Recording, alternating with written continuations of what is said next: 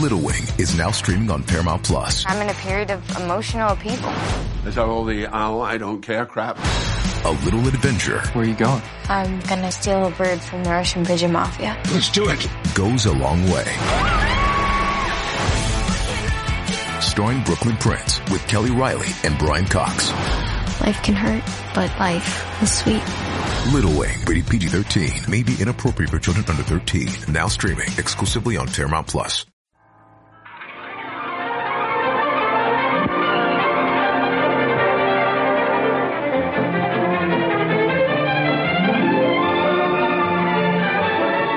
You are looking at a remarkable idea. An idea that has intrigued and attracted and literally thrilled thousands upon thousands of men, women, and children. And you, my friends, are about to witness this idea become a reality. For this is the story of the miracle sea in the desert.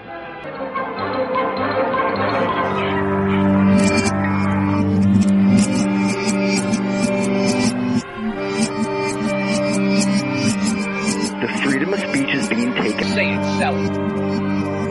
Anything you practice, you'll get good at, including BS. And welcome to a brand new life, to a brand new day, all the way from the wastelands of California. My name is Michael, and I am a mere figment of your imagination. I look forward to once again serve you those sounds of salvation. First-time listeners, turn on, tune in, and drop out. This is a very different kind of show, a place where we don't feel so alone. Let us chase away the light no matter what you at home choose to believe. I do admire you for your curiosity. Live and direct right now on the TuneIn Radio app. Search End of Days, and you'll find the 24/7 network, or go to michaeldeacon.com. Now joining me tonight is Dr. James Fetzer. Jim is a former Marine Corps officer. He has published widely on the theoretical foundations of scientific knowledge, computer science, artificial intelligence, cognitive science, and evolution and mentality. His research has continued on 9/11 and expanded to Sandy Hook, the Boston bombing, Orlando, Dallas, and beyond. Once again, thank you, ladies and gentlemen, for allowing me into your hearts and into your minds. Here we are again on a night like this. And now, without further ado, let's bring in Jim. Jim, what's going on?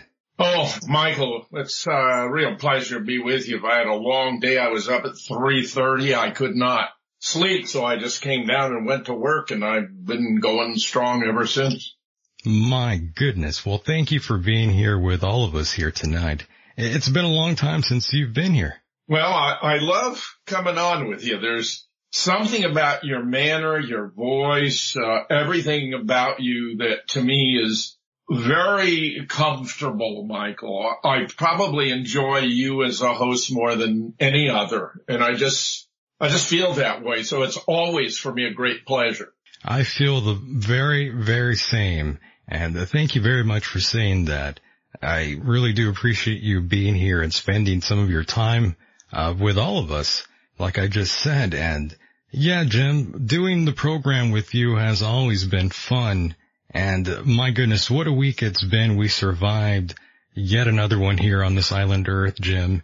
And 2018 has been surely rolling along. It's quite remarkable. So much has happened, Jim. Never a dull moment, right? Well, Michael, I'm so distressed because there's so many cons being played. I mean, the left, and I used to be a part of it. I mean, I voted for Bill Clinton twice. I voted for Barack Obama twice. When it came to Hillary versus Trump, for me, it was no contest. He was far more promising, original, authentic. She is so massively corrupt, sadistic, self-centered that he would, was talking about getting us out of the Middle East, how we'd wasted, squandered trillions of dollars. He wanted to reallocate that to make America great again.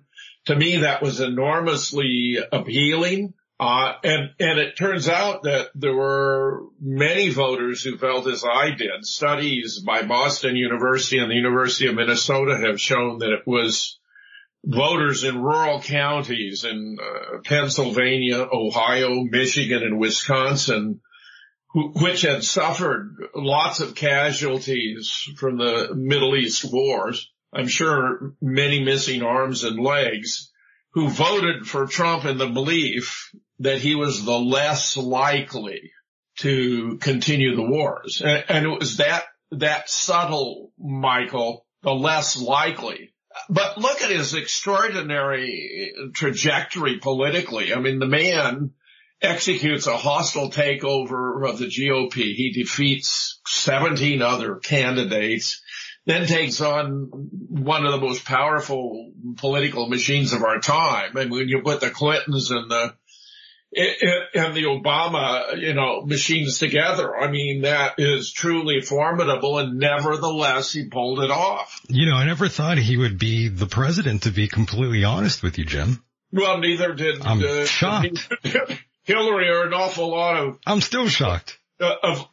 What's shocking about it to me, really, Michael, is they've never got over it. I mean, we have a system where we have periodic votes, and somebody wins and somebody loses. And right.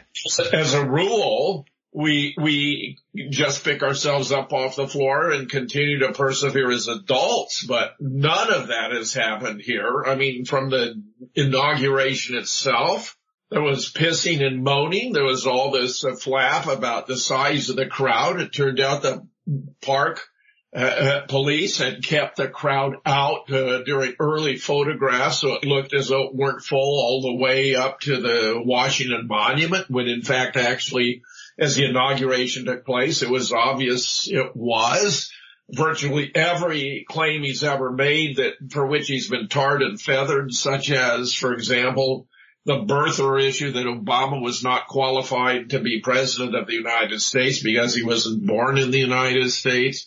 He was right about that. He was right about Ted Cruz's father being on the fringe of the JFK assassination. That's one of my areas of expertise. And he was in front of the trademark with others whom I know. One I got to know personally by the name of Chauncey Marvin Holt, who actually had participated in the assassination by preparing a set of 15 forged Secret Service credentials for use in and around Dealey Plaza, and some of the uncropped photographs.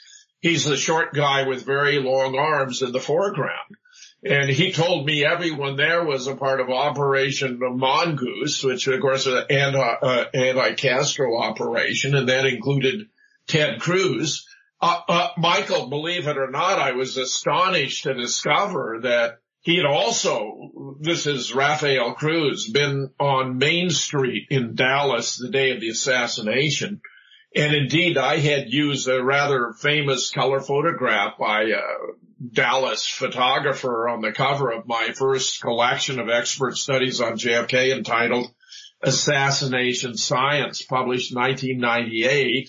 Important book because it was just chock full of scientific studies that shattered the cover up, proved that the autopsy x-rays had been altered to conceal a fist-sized blowout at the back of the head, proved there was evidence of a second shot to the head, proved that the brain seen in the National Archives in photographs and diagrams was not the brain of JFK. Began what would become a very elaborate investigation with lots of studies that suggested that the Zapruder film had been edited extensively to conceal the true causes of the death of the president. I mean, it was maybe historically the most important book of my life. Yes, and Jim, before we jump into anything here, I did want to ask you if you are good with taking questions at any time with the audience here. Sure. Yeah, I'm fine. That's fine. That's fine. Okay. Fine. Okay. If anybody wants to join in, that number is. Yeah. I don't mind. They can pop in anytime they want, and okay, perfect. Not restrictive on subjects either. But the fact is that the photograph I used on the cover, when I took a look, there was Rafael Cruz on the cover with Antonio Veciana, who was the founder of Alpha 66, one of the most vicious of the anti-Castro organizations. So he was right about that. He said the system was rigged for Hillary. He was right about that.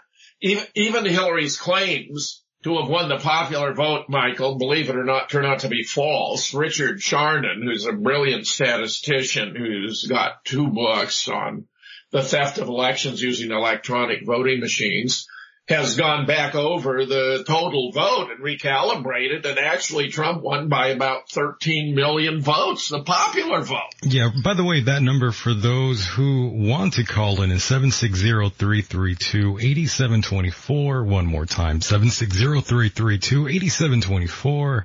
Me and Jim will take on any question here. Jim, yes, go ahead. I'm sorry to do that. Of course. You know, as far as the system being rigged for Hillary, we have new documents, by the way. They came into my possession last week about the DNC buying, the Hillary campaign basically buying the DNC and guaranteeing that they had control of the entire operation. So that, you know, we had Debbie Wasserman Schultz sabotaging Bernie's campaign, That's giving right. Hillary Yes. 13 primaries that Bernie had legitimately won. This was, by the way, what contributed to the leak. I mean, there was no Russian hacking. I'll go into that in considerable detail because it's so crucial today.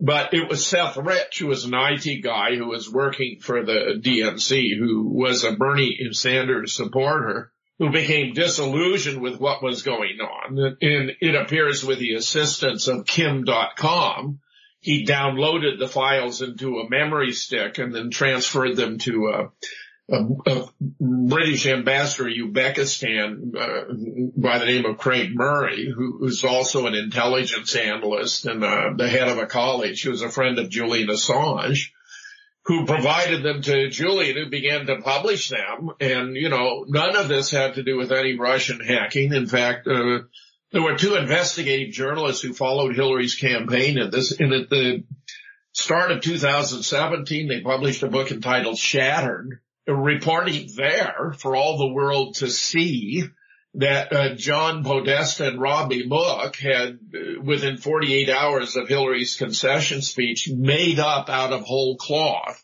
the Russian hacking meme for multiple reasons. One, to distract from the incompetent campaign they had run. I mean, Hillary, just to give one example, never even came to Wisconsin during the campaign. I mean, I reside here near Madison. She never even showed up.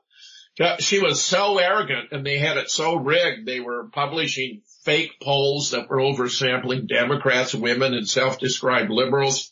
They were photoshopping events like in Florida, say in Coral Gables, Trump would legitimately be drawing 30,000. In St. Petersburg, Hillary would be drawing 300.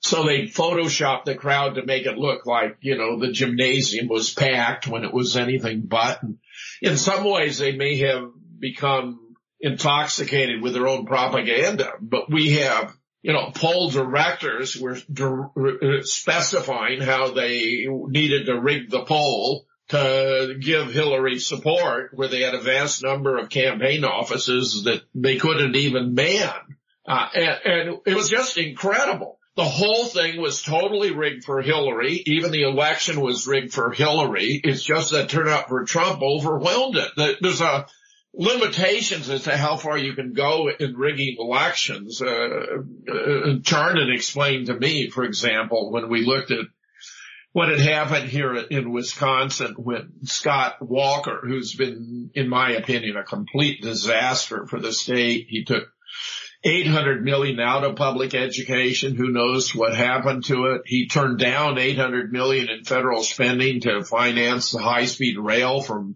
Milwaukee to Madison that was then going to proceed from Madison to Minneapolis, so that they had to route the railway around the state of Wisconsin. I mean, this is incredibly stupid stuff. He unfunded the University of Wisconsin.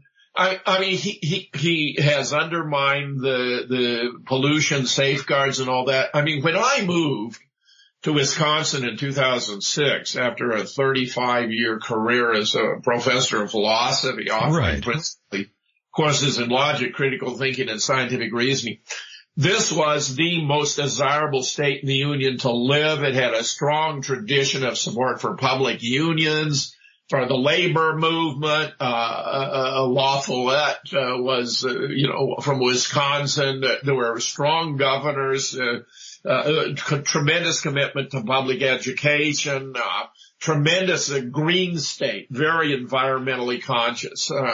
Very sophisticated. It made Madison like the most desirable, attractive place for talented people who were sophisticated and well educated. And Walker has just reversed all of that. In fact, I typically describe him as seeking to turn Wisconsin into the Mississippi of the Midwest. I mean, it's that bad.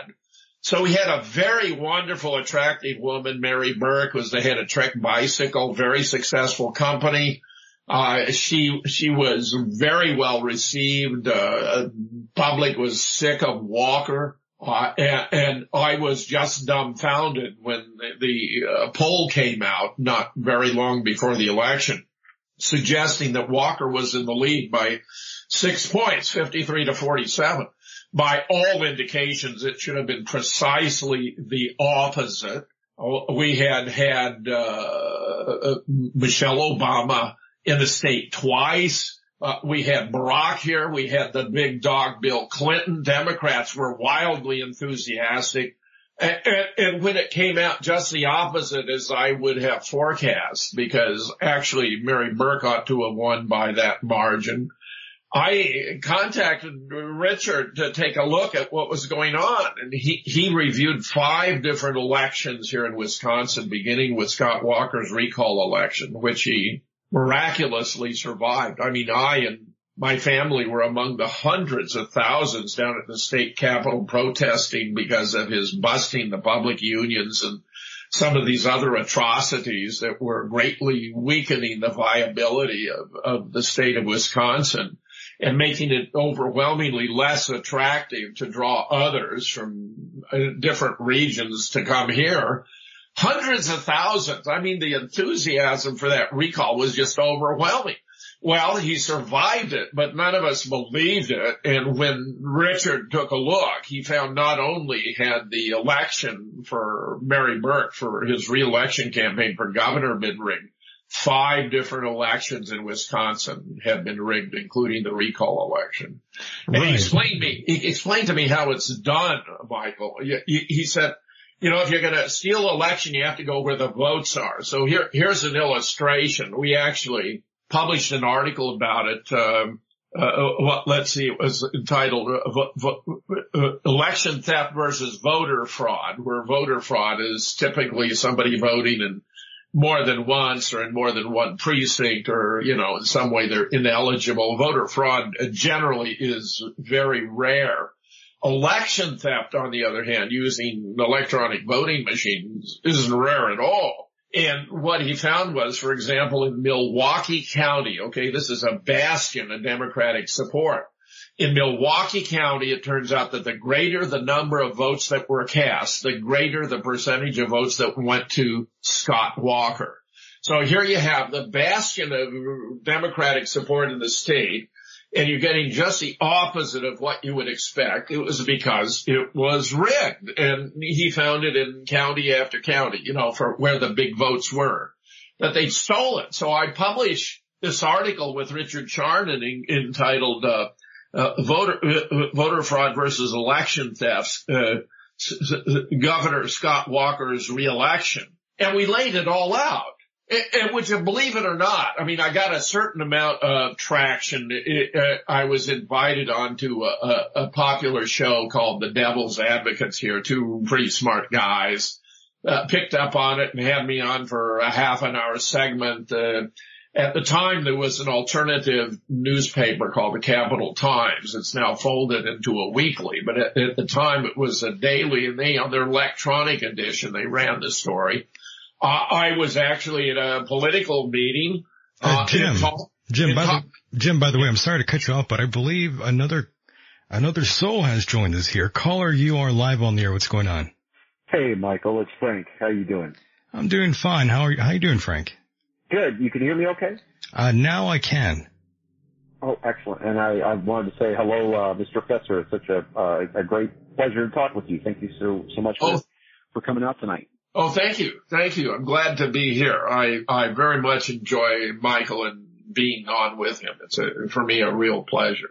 Yeah, I heard something before I get on to what I was calling about, but I just heard you say something about there was a recount done and the popular vote had a 13 million vote. Yeah. Go to Richard Charnan's. Go to Richard Charnan's website. I mean, listen, the way in which it was rigged was multifaceted. They passed a law. I think it was 2015 in California, a motor voter law. It sounds perfectly appropriate. So when you obtain your driver's license, you're automatically registered to vote, except that in California, illegals are allowed to obtain driver's license. Right. And right. You know, I mean, you want to talk about why California piled up this massive percentage. Of course, Trump didn't even campaign in California. We also had Barack Obama. I mean, this guy's the president of the United States. He's sworn to protect and defend the Constitution of the United States, going on a Latina station. Jim, by the way, I still got to ask you, do you still believe that Michelle Obama is a man? Absolutely. There's no question about it. Michelle has a package most women do not have, Michael. My goodness. Oh, there's a whole lot about this. Actually, she, as Michael Robinson, played football at Oregon State before she transferred to Princeton her sophomore year. Princeton, my own alma mater. It was all men when I graduated in 1962. Took her as a transfer and I think gave her cover for making her gender reassignment. Oh, wow. But she has the shoulders, the build of a man. I mean, there's a huge amount that goes into this.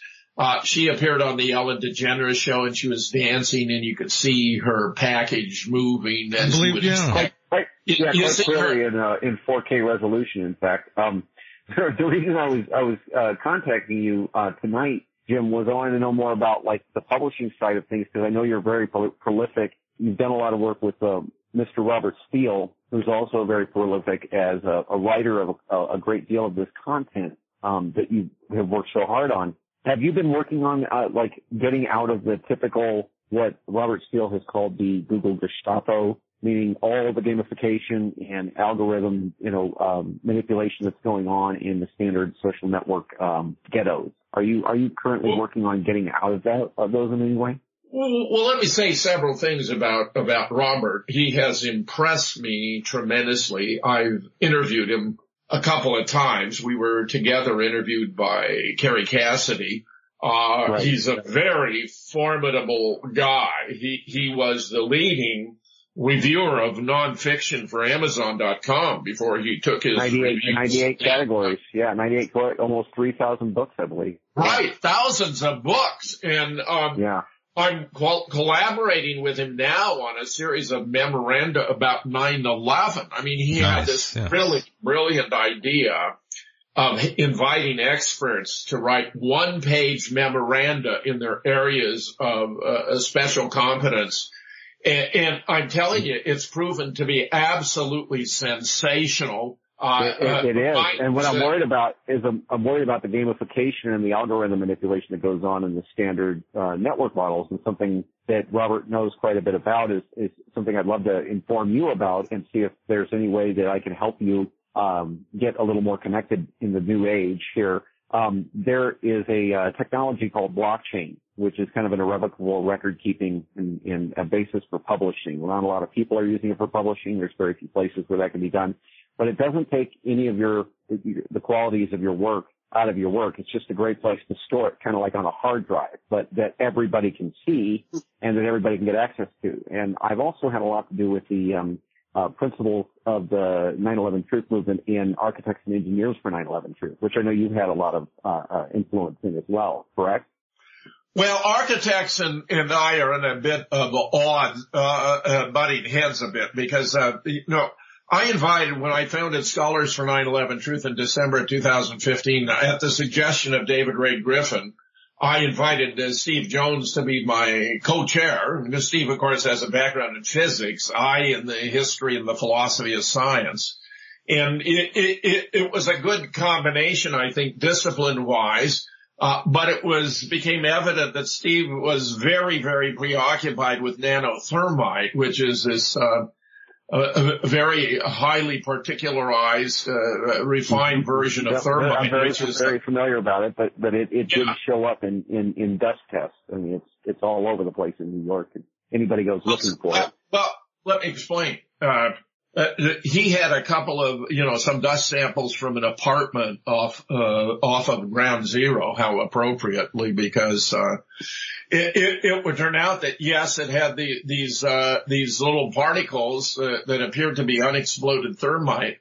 But believe it or not, it turns out they're also a chemical residue from the use of nukes. So that, in fact, one of the articles published in this series of one-page memoranda, where David's own is the first, and he published mine is the second, where I'm talking about 3 proofs that we haven't been told the truth about 9/11. The third is by Joe Olson, who's a civil and structural engineer, and talks about the use of a nuke to bring about the outcome. And there's actually quite a lot of evidence to substantiate it. Remember that enormous cloud of dust that enveloped Lower Manhattan. Well, yeah, and actually, Richard Allen Miller has a much better thesis about deuterium inside of carbon buckyballs being microwaved from distance and causing the correct amount of fissionable action or fusion action, actually, in this case. So I'm well aware of a lot of this information. There's an extraordinary amount of it. Well, I was going the problem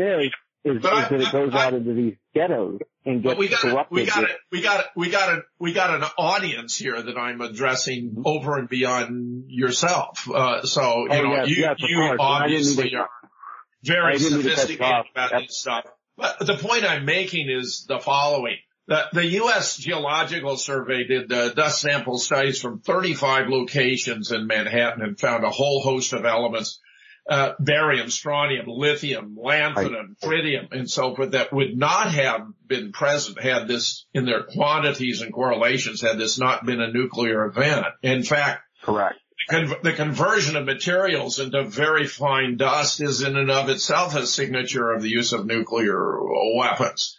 But the point I'm coming to is the following. Steve was fixated on nanothermite. We had a very significant conversation on Saturday. This is end of June of 2006 at the American Scholars Conference hosted by Alex Jones, where he invited me to give the keynote speech. And then on Sunday, we had a panel discussion, and it included 4 members from Scholars, Steve Jones, Bob Bauman, who'd not only been a Korean War ace, he shot down like 101 North Korean MiGs. But he had a PhD in nuclear engineering from Caltech. Many people to this day do not know. And he'd been the scientific director of the Star Wars program under Reagan and Ford. And then Webster Tarpley, of course, who published this quite brilliant book entitled 9/11 Synthetic Terror Made in the USA. And then myself as the founder of Scholars, where I addressed the top 10 reasons we knew the hijackers were fake. Well, the Saturday before that, the panel discussion on Sunday, which ran an hour and 45 minutes, which C-SPAN videoed, and then was subsequently broadcast 7 or 8 times in good time slots, which I believe had the effect of shattering a kind of glass ceiling on public discussion about 9/11. Steve and I had a conversation in the lobby the day before where I said, Steve, are you still convinced that nanothermite can perform all the feats that you're attributing to it, blowing the buildings apart from the top down, turning the buildings into very fine dust and leaving, no pile of debris in their footprint? And he assured me, oh, yes. I mean, he was very confident, very reassuring. But I already had reached a point of skepticism about nanothermite. In fact, I would eventually publish 3 articles with T. Mark Hightower, who's a chemical engineer, where he did a search of the scientific literature. It turns out that it's a law of material science that for an explosive to blow apart a material, it must have a detonation velocity equal to or greater than the speed of sound in that material. Well, the speed of sound in concrete is 3,200 meters per second, in steel 6,100 meters per second. But the highest detonation velocity attributed to nanothermite in the literature is only 895 meters per second, which means it's incapable of blowing apart concrete or steel. I mean, by a major. It's not an explosive. It's a deconstructive agent. It's very much used in demolition, but it could not have been used in this way. I agree with you. Well, it's interesting that when they had their hearing, in Boston, as I recall, one of the judges was asking Kevin Ryan whether nanothermite had ever been used for demolition, and he had to rather sheepishly acknowledge it never had. I mean, thermite is a tremendous incendiary. I mean, it's used to weld railroad tracks together. In military, thermite grenades are used to disable howitzers, for example, because you drop one down the barrel and it fuses together the firing mechanism, so it's worthless as a weapon of war. And of course, in cleanup, we saw, for example, some, of the columns, core columns from the Twin Towers that had these cuts that were at about a 45-degree angle. But those do not appear to have been from the demolition, but rather from the cleanup. And in fact, it turns out, as Joe Olson, and I want to recommend everyone take a look at this little piece. I mean, one page points out, it turns out that the ingredients for nanothermite are present as a function of the use of nukes, because the buildings have these aluminum cladding, for decorative purposes, and it all works to produce them, which means that, as I see it, that we have a superior explanation for what has been said to be the nanothermite chips, when nanothermite cannot have blown apart the buildings. I raised this point a long time ago with A&E. I said, look, since nanothermite cannot possibly have done it on its own, what was used together with it, because that would be their fallback. They'd say, okay, yeah, it can't have been nanothermite alone, but it could be combined with something else to make it explosive. And my retort was, but the same is true of toothpaste. It's not explosive, but you could combine it with something to make it explosive. They've never answered the question. They have never answered the question, which just has dumbfounded me. Now, Richard Gage has been one of those who's been invited to contribute, and he has, I don't believe his memorandum has been published yet, but it's about to be published. I know it's in the queue. Well, and that's why I'm suggesting that a lot of these arguments, a lot of these discussions get onto the blockchain. Yeah, by the way, Jim, you're right. In that. I just wanted to complete this. And Jim, I just wanted to add to that. Semantic turn of mind that when I begin addressing a subject, I like to bring it to an appropriate terminus. Right. And what I'm saying here is that Robert's striving for 24, and he's even going to organize them into a book. Obviously, it'll be a small book because these are just one-page memorandums, although he's allowed a few, like by David Ray Griffin, to go 2 pages. I think Peter Dale Scott, he was allowed to go 2 pages. I believe for Richard Gage, he's allowing him to go to 2 pages. I was recommending that with regard to John Weir, who has brilliant observations about how no planes could have actually entered the Twin Towers, that I'm encouraged that be 2 pages, but I don't think that's been resolved as yet. Now, this blockchain thing fascinates me completely. I have books on computer science and artificial intelligence, but that doesn't mean my work has been highly theoretical rather than hands-on, and I've always found it a challenge to master, specific techniques of online publication and so forth. I mean, when I find a method that works for me, I tend to rely upon it. I have a blog where I published, hundreds and hundreds of blogs, but now I have found that they're being sabotaged.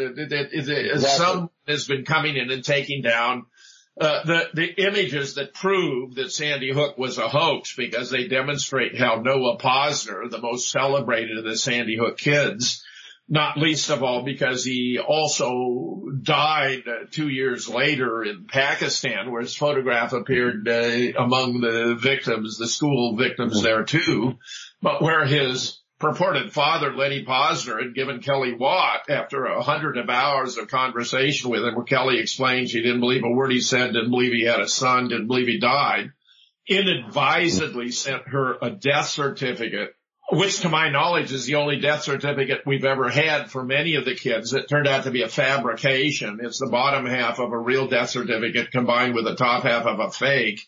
Has no file number, has the wrong estimated time of death as 11 a.m. when the actual event, according to the official account, was from 9:35 to 9:40. And now we've not only been able to prove, and it's interesting, Kelly also was responsible for initiating this line of inquiry. She noticed that the young Noah bore a striking resemblance to a fellow by the name of Michael Vabner, who was supposed to be his older stepbrother. And we actually began studying, and it turns out that Noah was a fiction made up out of photographs of Michael Vabner when he was a child. Michael Vabner recently graduated from the University of Connecticut Stores and created a website so he could publish his resume. And we have, I have a GIF where you can see Noah Posner turn into Michael Vabner, and it's a spitting image of Michael Vabner as he's on the website.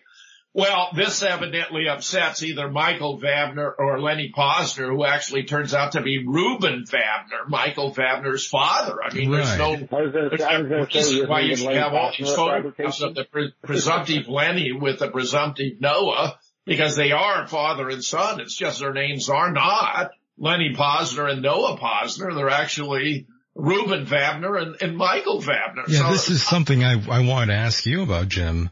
I knew you were facing some sort of harassment from, I think it was on Twitter, right? Where you were facing this issue. Well, that's in addition. Lenny, talk about chutzpah.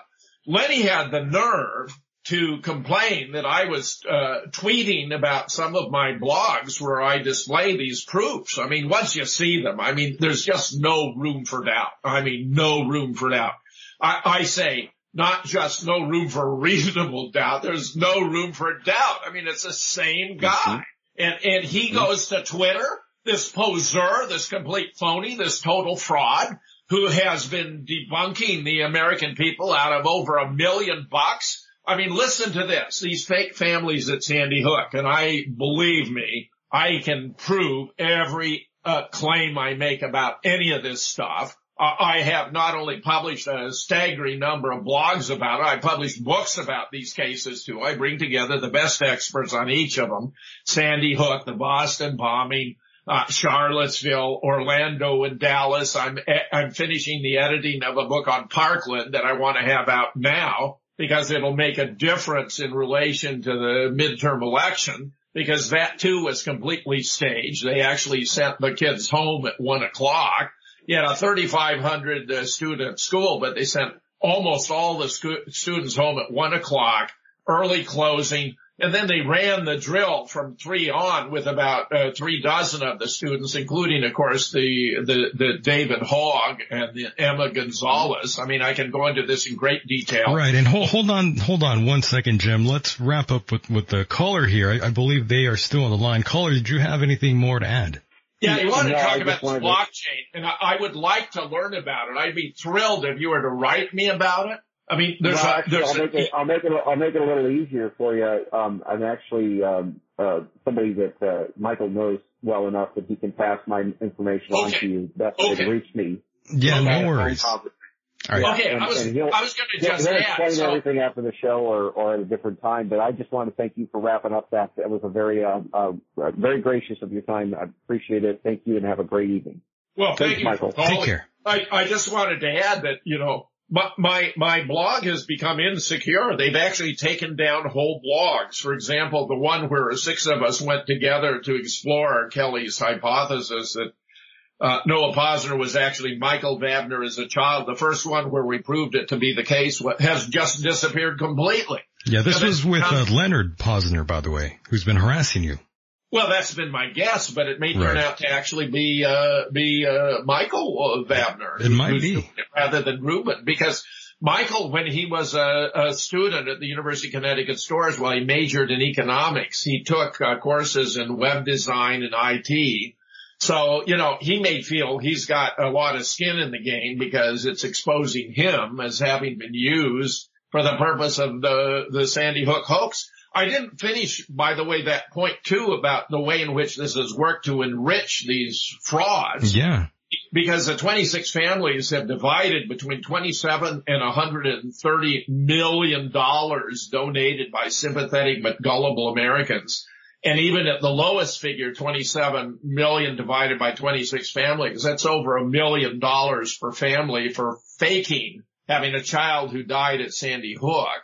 And I guarantee it, there's no way around it. I mean, this is why they had to ban the book when it appeared on the 22nd of October, 2015, with 13 contributors, including 6 current or retired PhD professors. We demonstrated the school had been closed by 2008, that there were no students there, that it had been a FEMA drill. We even have the FEMA manual, which I published as Appendix A. It was a 2-day exercise, which explains why you had porta potties already in place, why you had pizza and bottled water at the firehouse, why you had a sign, a portable sign that said everyone must check in, why there were so many there with name tags on lanyards, why you had parents bringing children to the scene. No parent would bring a child to the scene of a child shooting massacre. Yeah, the parents were laughing, by the way, before they were interviewed, which I always thought was a little unusual if a loved one died. That's true, Michael, but that was after the fact. I can return to that. The point I'm making is this. On the 13th, they had a rehearsal. It says right in the manual, everyone must check in. That's why they had the portable sign. In fact, Patricia LaLorda, who's the first selectman of Newtown, which is equivalent to being mayor, under oath in a deposition with Wolfgang Halbig, who was pursuing the violation of his rights under the Freedom of Information Act, because they wouldn't even tell him, for example, something as innocuous as who delivered the porta potties. It turns out for the very good reason that it would have shown they were delivered the day before and therefore blown the case wide open. Admitted under oath that Homeland Security had put the sign there when Homeland Security officially wasn't supposed to be present. I mean, so that's a rather stunning, confirmation. But the fact is that FEMA drills have restrooms and refreshments, hence the pizza and the bottled water at the firehouse and the porta potties in place. And they identify the players by color-coded name tags on lanyards. I mean, once you understand what's going on, it all fits together. Then they went live the following day, and there were many medical anomalies, no surge of EMTs into the building, no string of ambulances to rush the little bodies off to hospitals where they could be declared to be dead or alive. In fact, a perfectly good question, who would have decided they were dead or alive? That's not something that paramedics or EMTs are allowed to do. You have to have a doctor, but it never happened. They didn't allow the parents to see the bodies, but identify them using photographs, which of course turns out to be for excellent reasons. Namely, they were fictions made up out of photographs. In fact, Mona Alexis Presley has done more research in relation to the identification of Lenny Posner as actually being Reuben Wagner, and found that some of the parents appeared to have made up children out of photographs of themselves when they were kids, Michael. I mean, how insulting is this? By the way, Jim, how do you feel about the Sandy Hook parents going after Alex Jones for defamation? Well, it's absurd. Look at it. He can only be defaming them if what he says is false. And actually, Alex has been all over the map on this. Sometimes he says it was fake. Sometimes he says he thinks people really died there. But the fact is, I have sent his representatives all the kind of proof we have. I have notified them of the book. I mean, how could they not know? They actually ran an article when it was banned back in 2015. Explaining the Sandy Hook book had been banned, and they showed the most important photograph from the book, which is in chapter 8. I think it's exhibit 24. It shows what I originally took to be a SWAT team vehicle already on the scene before the event has taken place, because just over the top of the vehicle, you can see a string of 4 windows in classroom 10. that are undamaged. That's significant because after the event, they'd be shot out. In particular, the second window would be severely damaged. It would be very conspicuous. In fact, we also published photographs of the windows before and after. We also have photos of the perps at the window frame. I originally thought they were actually drilling holes in the window frame, but they were determining where to drill the holes because they did drill holes in the window frame. And we also have the pink rods extending, which are quite remarkable because they're all exactly parallel to one another and 90 degrees with the window frame. I mean, it's ridiculous. Anyone with firearms experience could look at this and understand it was contrived. I, for example, as a former Marine Corps officer, used to supervise recruit training. I had 15 DIs and 300 recruits under my training, including marksmanship at Edson Range, Camp Pendleton, when I was assigned to the recruit depot at San Diego. And, no one with any experience with firearms would be taken in. When Sophia Smallstorm did her wonderful Sandy Hook in 2, 3, 4, and 5 dimensions, you're on a bus initially going to the school, and she's got a monologue by a guy who's an expert with marksmanship, just explaining how ridiculous it is to have this kid who's 6 feet tall, but can't weigh more than 120 pounds. He's a string bean, who actually the ATF official assigned the responsibility said he could find no indication he'd ever had any marksmanship training whatsoever, is lugging in about 35 pounds a year, which is quite hefty. And I don't believe he could have done it. He's supposed to have shot his way into the school through a front window. And that in and of itself is an absurdity. He had this AR-15, but the blowout of the window was done with a shotgun slug that is actually in a bookcase there. You can see from photographs the glass on the ground is fresh. It's sitting on the carpet. It hasn't been ground in to the carpet. And that led to Wolfgang's realization that he had a string of somewhere between 12 and 16 Connecticut state troopers who gave sworn affidavits that they'd entered the school through that window, which is not only ridiculous on its face, because even the Three Stooges wouldn't be so stupid. Moe would go in and then come around and open the door for the Joe and Larry to come in. I mean, you wouldn't have a series of police officers, state troopers who are wary that they might have their uniforms cut or tattered by the glass. They didn't do it, but they swore in affidavits that they had. So Wolfgang had them by the short hairs. And I continue to celebrate his efforts because he's been persevering like a bulldog with this. When was the last time you talked to him, by the way? Maybe 2 weeks ago I talked to Wolfgang. Oh, okay, perfect. So everything's looking good on his side. Well, there's the oddity that Wolfgang, who's from South Florida, and of course he's a nationally recognized school safety expert, actually he was responsible for the protocols for the schools in Broward County. So it was interesting that the Secret Service showed up to change the protocols. This is like 10 days before the Parkland shooting. Very, very peculiar. And in spite of the massive evidence we have, and this includes, for example, a 52-second live leak release inside a classroom, where you see these kids are doing their best imitation of crying, but one girl is preoccupied with her bottled water. Believe me, if you just had somebody murdered before your eyes in a classroom, you would be worried about your bottled water. Another's on her iPod. You got a kid pulling his pots. You look at this, what's supposed to be a body on the ground, and it's it's a training dummy. It doesn't have any arm. It doesn't have heads. It's lying in a pool of fake blood. And there are people in police uniforms running in and out. You might think, wow, those Parkland police are really on top of it. They were there so fast. If you didn't know that Parkland gave up its police force in 2004, and these therefore are simply actors. I mean, the whole thing is so shabby that I was dumbfounded to hear that Wolfgang had done an interview where he said he thought the Parkland shooting had been authentic. So I sent him, a link to a video of mine entitled The Parkland Puzzle, How the Pieces Fit Together, that demonstrates, I think, beyond any doubt that it had been a complete setup, completely staged.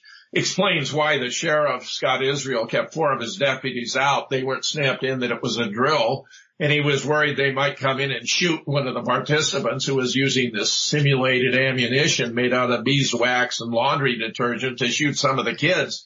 It stings, but doesn't even penetrate the skin, which is why you had this medical miracle of several girls who claimed they'd been shot in the torso and chest or in the legs with an AR-15 walking around with Band-Aids on their wounds. It's because it was not AR-15 ammunition, which would have shattered their legs. I mean, they'd never walk again or killed them outright if they were shot in the chest or stomach. I mean, this stuff is so stupid.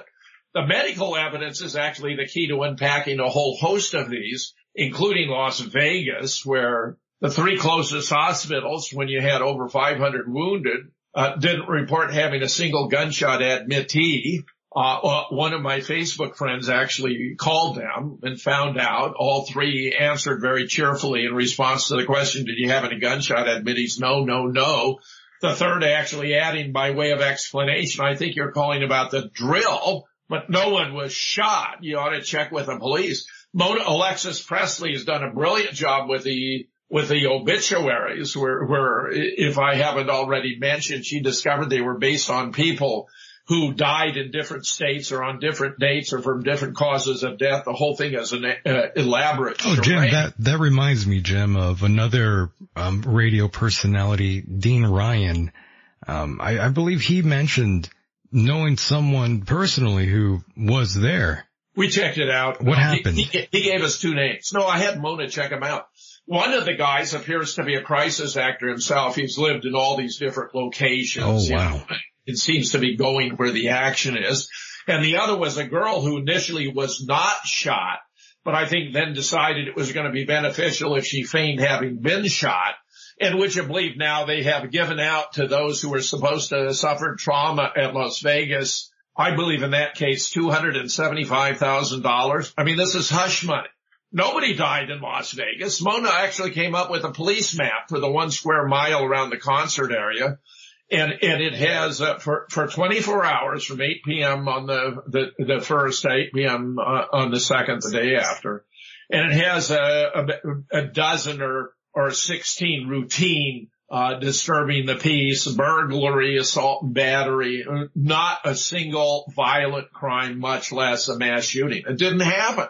In fact, Paul Craig Roberts, who's our nation's leading public intellectual, had received a letter from a military surgeon who had plenty of experience dealing with actual victims of high-velocity bullets from military weapons, who'd reviewed all the videos of the patients in the hospital and forced to conclude none of them had been shot, that they were all fake. He got another letter from an American trauma surgeon reinforcing the point and observing they were not even connected to the blood pressure diagnostic equipment. Michael, my God, 6 months ago or so, I lost my balance and I went down to urgent care to make sure I was okay. And from the moment I walked in, they connected me to the blood pressure monitor and they didn't take it off until I got a clean bill of health and was exiting the building. So this was completely absurd. Jim, what happened to you? I just lost my balance. And you just fell down? No, I didn't even fall down. I just lost my balance. I mean, I became unsteady and I teetered. I was by the bed and then we have this wonderful Amish made furniture. It's oak. It's just the best made furniture. My wife very wisely, when we moved down into Madison, went to a store that had this wonderful Amish furniture. I mean, the drawers on rollers and they'll close themselves automatically. Ah, wow. That's wonderful. That sounds nice. Quality. Get this, Michael, the store isn't even in business any longer. I'm so glad we got all this wonderful furniture. But the fact is, no, I steadied myself on the bed, but it was disconcerting enough to go down and be checked out. But the point I'm making is simply that even for something as routine as my having lost my balance, they had me connected to the blood pressure monitors. Right, yes. But we were just renting rooms in the hospital to film this stuff. It was all totally staged. We have another collaborator looked at 33 of the videos and heard lots of sounds of shots, but no one was being shot. We figured out how it was done. Dan Cromer, who's an IT guy, noticed that the sound of the shots was very high quality. And what they had done was pre-recorded a soundtrack with the sound of actual machine guns and military weapons being fired. Then they played it over the PA system. It was coordinated with special visual effects, such as on the 4th floor, right in the middle of the Mandalay Bay. They were setting off a series of flashing lights to simulate a machine gun above, 3 light flashes to simulate a modern military weapon which fires in 3-shot blasts to correspond to what you hear on this very high-quality pre-recorded tape. They even had a guy in the crowd turn to fire on the crowd, and you can see the light from the flash from his muzzle, but there's no impact of any bullets because he's firing blanks. It goes on and on. I mean, it's just ridiculous, totally staged. They were recruiting through a Los Angeles company called Crowds on Demand crisis actors for the Las Vegas event. I've seen that website. 15 days in advance. And get this, MGM, that's what they do. They make movies. The chief executive officer of MGM sold off 80% of his stock in advance of the event to buy it back up on the cheap after it dropped and make a bundle. George Soros put a $41 million short on MGM Mandalay Bay to make a bundle when the stock dropped. It's all totally contrived. Yeah, the Chertoff group salivating in the background. This is a group organized by Michael Chertoff, who was our second head of Homeland Security. When he was an assistant to then Attorney General John Ashcroft, he released the Dancing Israelis, who'd been documenting the destruction of the World Trade Center from Liberty State Park across the Hudson River and giving each other high fives and celebrating, and who were arrested in a van from Urban Moving System, turns out to be an Israeli Mossad asset. The vans even had murals of the Twin Towers with a plane, going into the buildings. How blatant can you get? When they were arrested, they had box cutters, they had residue of explosives, they had visas, they had thousands of dollars. But this was only one of multiple groups. In fact, it turns out they were trying to do a real operation to blow up the Lincoln Tunnel, the Holland Tunnel, the George Washington Bridge. They were really trying to isolate Manhattan. And these were all Israelis who were involved in this. It leaves you with no doubt at all about who was responsible for 9/11. Yeah, by the way, there's one thing that you did mention very early on in the interview, and that was Richard Gage, who is someone I could say for sure when I asked him who was responsible, he didn't give me an answer. Well, get this, and this I hold this against both Richard Gage and Architects and Engineers and Judy Wood and her Do Group, that neither of them will address who was responsible and why. And they attack you, by the way. I still get emails and comments from their camp who they go crazy still to this day. They don't like truth tellers. See, people who are phonies and frauds, the one thing they fear the most is the truth. And believe me, I document everything I do. I have collaborators on all of these projects. One of the reasons it's so ridiculous to attack me personally is not only do I have a history of scholarship, I've had several distinguished professorships. My title is Distinguished McKnight University Professor Emeritus right now as I speak to you, because the University of Minnesota introduced a new program for distinguished professors, full professors in their early years as full professors, who'd made contributions to strengthen the reputation of the University of Minnesota while they were faculty members at the University of Minnesota. Before I was hired there as a full professor with tenure in 1987, I'd published 3 books. Within the first several years I was there, I'd published 16 more books. I just unleashed my creativity to finally have a secure tenured position. And before I retired, I published 24 scholarly books. Now I published a dozen more in the area of what you might call conspiracy research. So now today I have 36 books. But Michael, my great strength too is I know what I don't know. I won't fake it. Yeah, that's one thing I do respect about. I'll bring in people who are experts in fields where I'm not. When Correct. I did that assassination science. Right. I'm no expert on X-rays. I began collaborating with a guy who's a PhD in physics from Wisconsin, an MD from Michigan, board certified in radiation oncology, which is the treatment of cancer using X-ray therapy. And we began collaborating before he entered the National Archives for the first time in November, December of 1992, actually. Just on the advent of the 40th in 1993, where he'd present his findings. And it was David W. Mantic, MD, PhD, who discovered the autopsies had been altered to conceal that blowout at the back of the head, that there was evidence of 2 shots to the head. And then Bob Livingston, MD, world famous. This guy was the founder of the first department in neuroscience in the world at the University of California, San Diego. Yeah, Jim, and for sure, that's one of the reasons why I definitely respect you a great, tremendous amount. You bring in all sorts of different sources and you work with them. Well, yeah. I mean, I would be stupid to do anything else. I mean, and so I bring in all the experts. Now, I'm extremely good at analyzing and synthesizing the data. So when I have a repository of validated evidence, and what we found was most important in the case of JFK was separate the inauthentic from the authentic. There's a tremendous amount of fabricated evidence, such as, for example, those x-rays where the blowout at the back of the head was patched. This is a blowout, by the way, that was observed by Clint Hill up close and personal when he rushed up, pushed Jackie back into the back seat. She climbed out on the trunk after a big chunk of Jack's skull and brains that was lying there, which she held in her hand all the way to Parkland, lay across their bodies and peered into this gaping fist-sized bloody opening in the back of JFK's head. I mean, he was dead already, and turned and gave his colleagues a thumbs down. Would you believe when the Secret Service published a book, it's called Kennedy Detail, about their performance in Dallas, it included a sentence from Cliff Hill describing the bloody, gaping blowout at the back of JFK's head, which all by itself falsifies the official account, because this was caused by a shot fired actually from the right front, entered the temple. Correct. It set up shockwaves, blew his brains out the back of his already weakened cranium. He'd already been hit in the back of the head by a shot around the external occipital protuberance. That's that little bump at the back of your head if you're reclining in a tub where you'd rest your head. That shot was fired from the dial text by a Mannlicher Carcano. There was a anti-Castro Cuban shooter there who, believe it or not, was supervised by George H.W. Bush in the dial text. He fired 3 shots. These were the only unsilenced shots during the assassination to set up the acoustical impression of only 3 shots having been fired.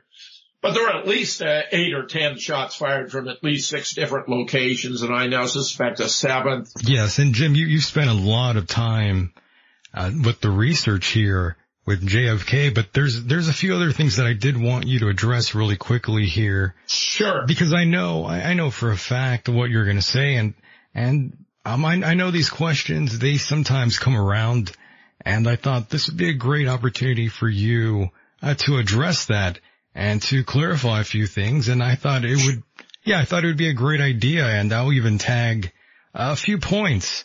Go for it. For sure. One thing that I definitely get quite often when I announce that I'm going to bring you on, someone will make a comment, a listener or a random listener rather, and they'll say something like, "Oh, here's Jim. He's back with more anti-Semitism."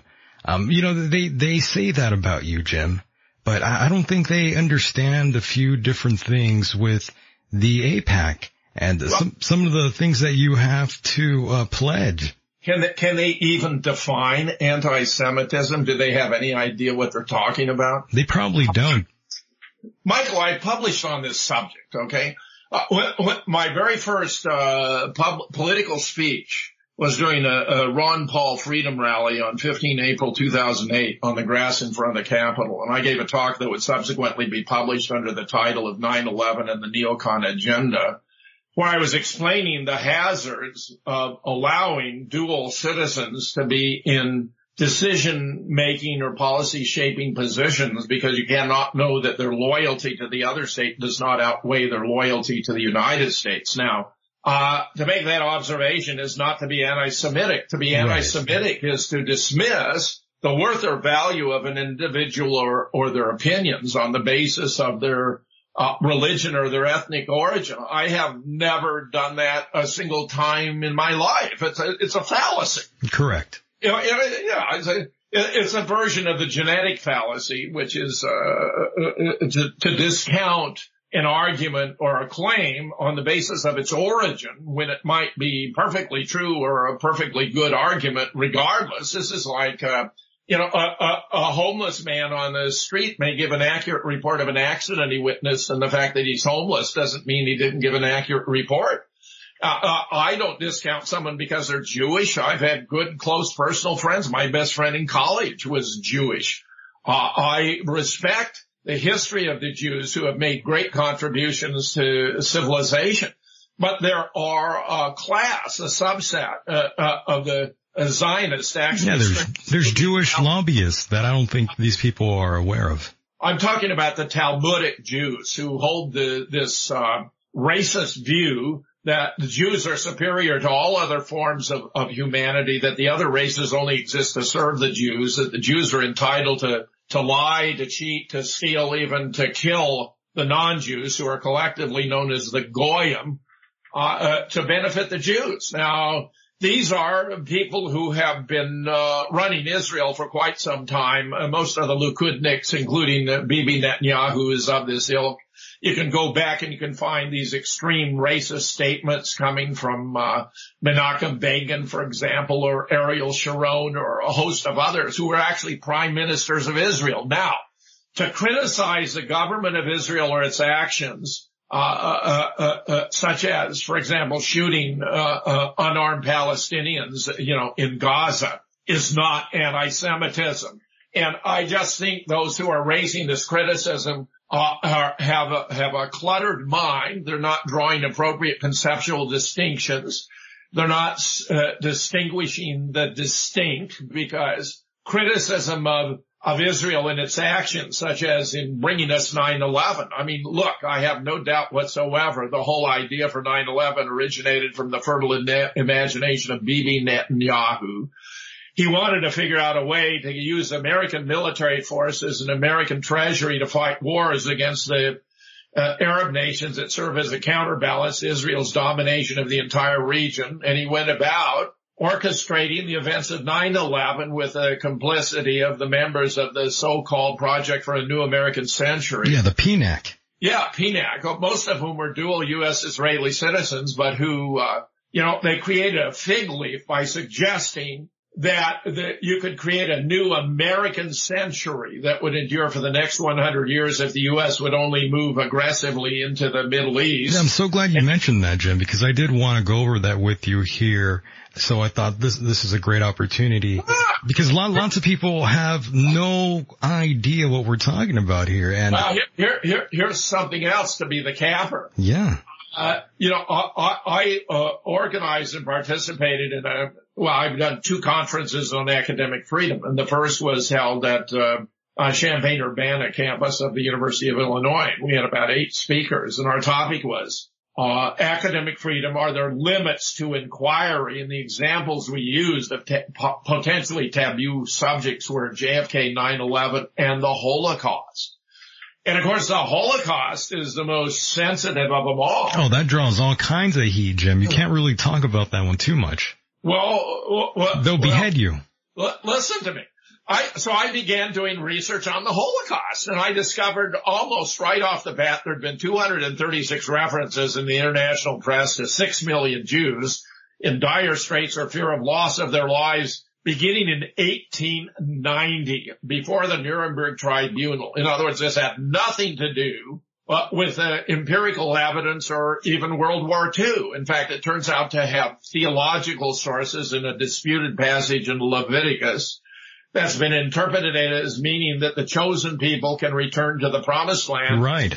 Only when they're minus 6 million who have been consumed in the flames. But even that, Michael, requires interpolation, because there was no word in the original Hebrew for 6 million. In fact, if you look into it, you'll find the International Committee of the Red Cross was keeping copious records, very detailed, of the age, the sex, the race, the ethnicity, the religion, and the cause of death of everyone who died in all of these camps. And in 1993, they recalibrated their total, and it turned out to be 296,081, none of whom had died from being put to death in a gas chamber using Zyklon B. Now, interestingly, they were using Zyklon B to kill body lice because it was they had to inhibit the spread of typhus and dysentery in the camps for the reason they needed to maintain the health of the inmates, because these were labor camps and you can't get work out of a corpse. It turns out, if you just study the blueprint for Auschwitz, they had a symphony hall, They had a big woodworking place. They had a hospital with OBGYN, obstetrical and gynecological facilities. In fact, it turns out there were hundreds of babies that were born in these camps. Now, how does that reconcile with the idea these were centers of extermination? I mean, there's so many proofs that this whole story about the Holocaust is a myth, which has worked beneficially politically. It was part of the political motivation for creating the state of Israel. And in fact, there are studies showing that the principal source of Jewish political influence is Western sense of guilt over the Holocaust. Well, I'm too much of a truth seeker to be bamboozled. I'm not going to allow it. And when I found it, I began publishing about it. You can find an article of mine that gives a summary online. It's entitled "The Holocaust Narrative: Politics Trumps Science." And I invite anyone to study it and tell me what I got wrong. In fact, Nicholas Kollerstrom, who's published a brilliant book in 2009 entitled Breaking the Spell, had the benefit not only of the research, the records of the International Committee of the Red Cross, but of what are called the death books in Britain, because they cracked the British code. The Germans were so meticulous, they kept records about everything. The British were capturing the German records and replicating them. So Nick was able to compare the death book records in the possession of the British government with the International Committee of the Red Cross, and they're very close approximation. There were nowhere near 9 million died in the camps, a tiny fraction, 296,081. In fact, I don't believe there were 6 million Jews in all of Europe at the time. Now, millions of people died in World War II, and in a very broad, nebulous sense, it was a Holocaust. In fact, more Russians, I suspect, died than any other specific group, because they lost as many as 20 million in the war, overwhelmingly more than any other nationality on the Eastern Front, of course. So I just say, you're either seeking the truth or you're not seeking the truth. You either know what you're talking about or you don't know what you're talking about. Anyone who accuses me of anti-Semitism doesn't even know the meaning of the word. I have great respect for Jews. Some of the most important figures in intellectual history have been Jewish. Einstein, for example, Freud for another. I mean, we can find a very impressive list of those who have contributed to art, to science, to literature, who have. Of course, yes. I'm talking about a virulent strain of Judaism that is despicable. That represents the most extreme form of racism I've ever encountered in my life. And because I'm a philosopher, I have had an interest in all kinds of points of view, theories and concepts in many different disciplines across the board. And it turns out, ironically, this is extremely interesting, Michael. DNA studies have shown that actually the current occupants of Israel are not of the legacy of the tribe of Judah. They are descendants of the Khazarians, which means that, irony of ironies, since the Palestinians, the Arabs generally, are bona fide Semites, that the state of Israel is the greatest practitioner of anti-Semitism in the world today, actually, that the world has ever known. Well, good luck convincing them on that issue. Well, it's well known in Israel, actually.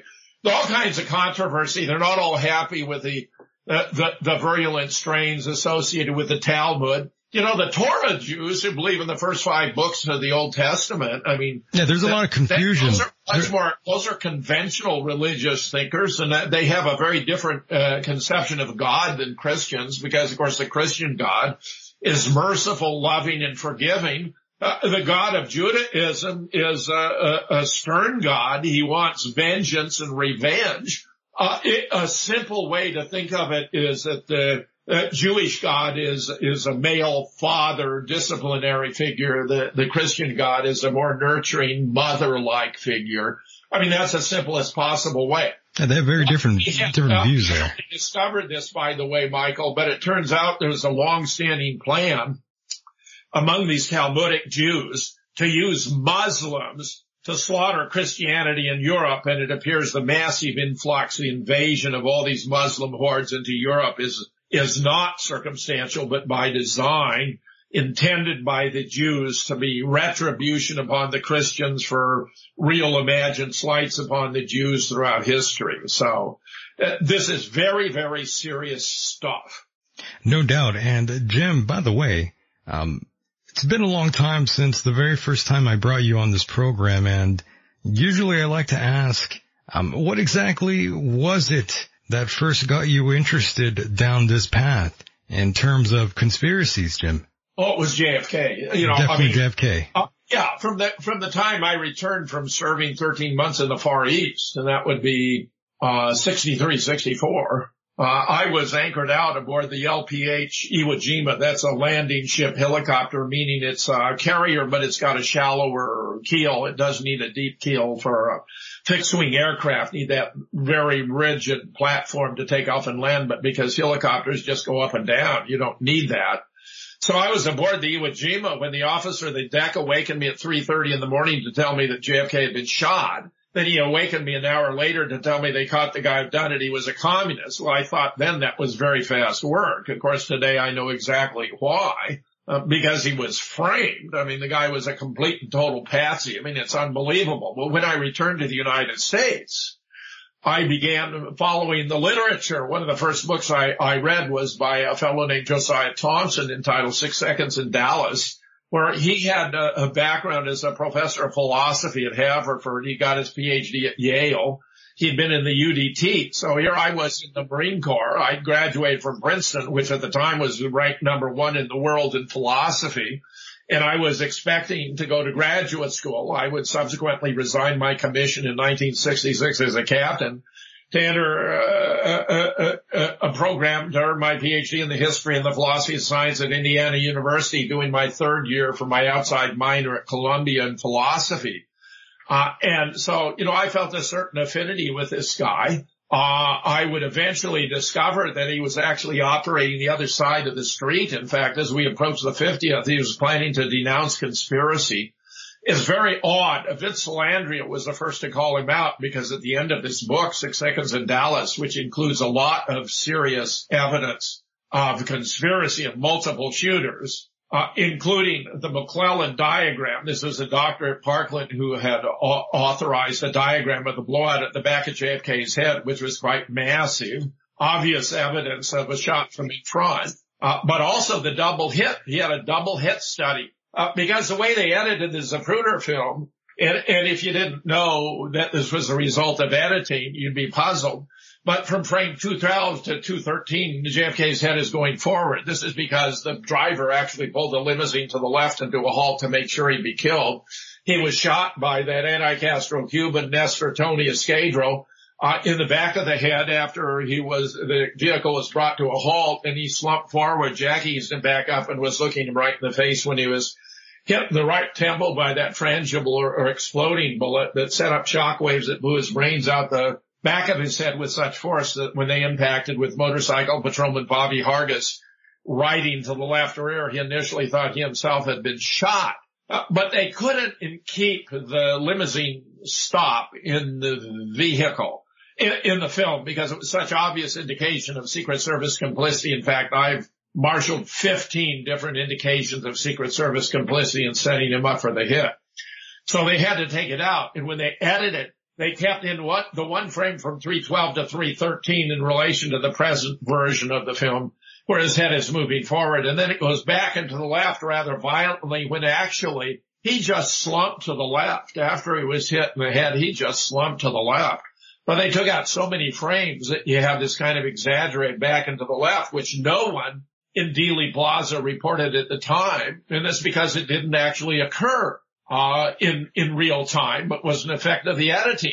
But what this meant was when Josiah Thompson looked at these frames, he actually created a graph. I'm not sure whether he did it. In fact, I suspect it was beyond his technical competence and that he had a collaborator who prepared it. And by the way, you have 2 books about JFK over at moonrockbooks.com. Well, the second is not mine. That's Larry Rivera's, and about the 4 horsemen. That's about motorcycle patrolmen, all of whom verified that the limit had been brought to a halt.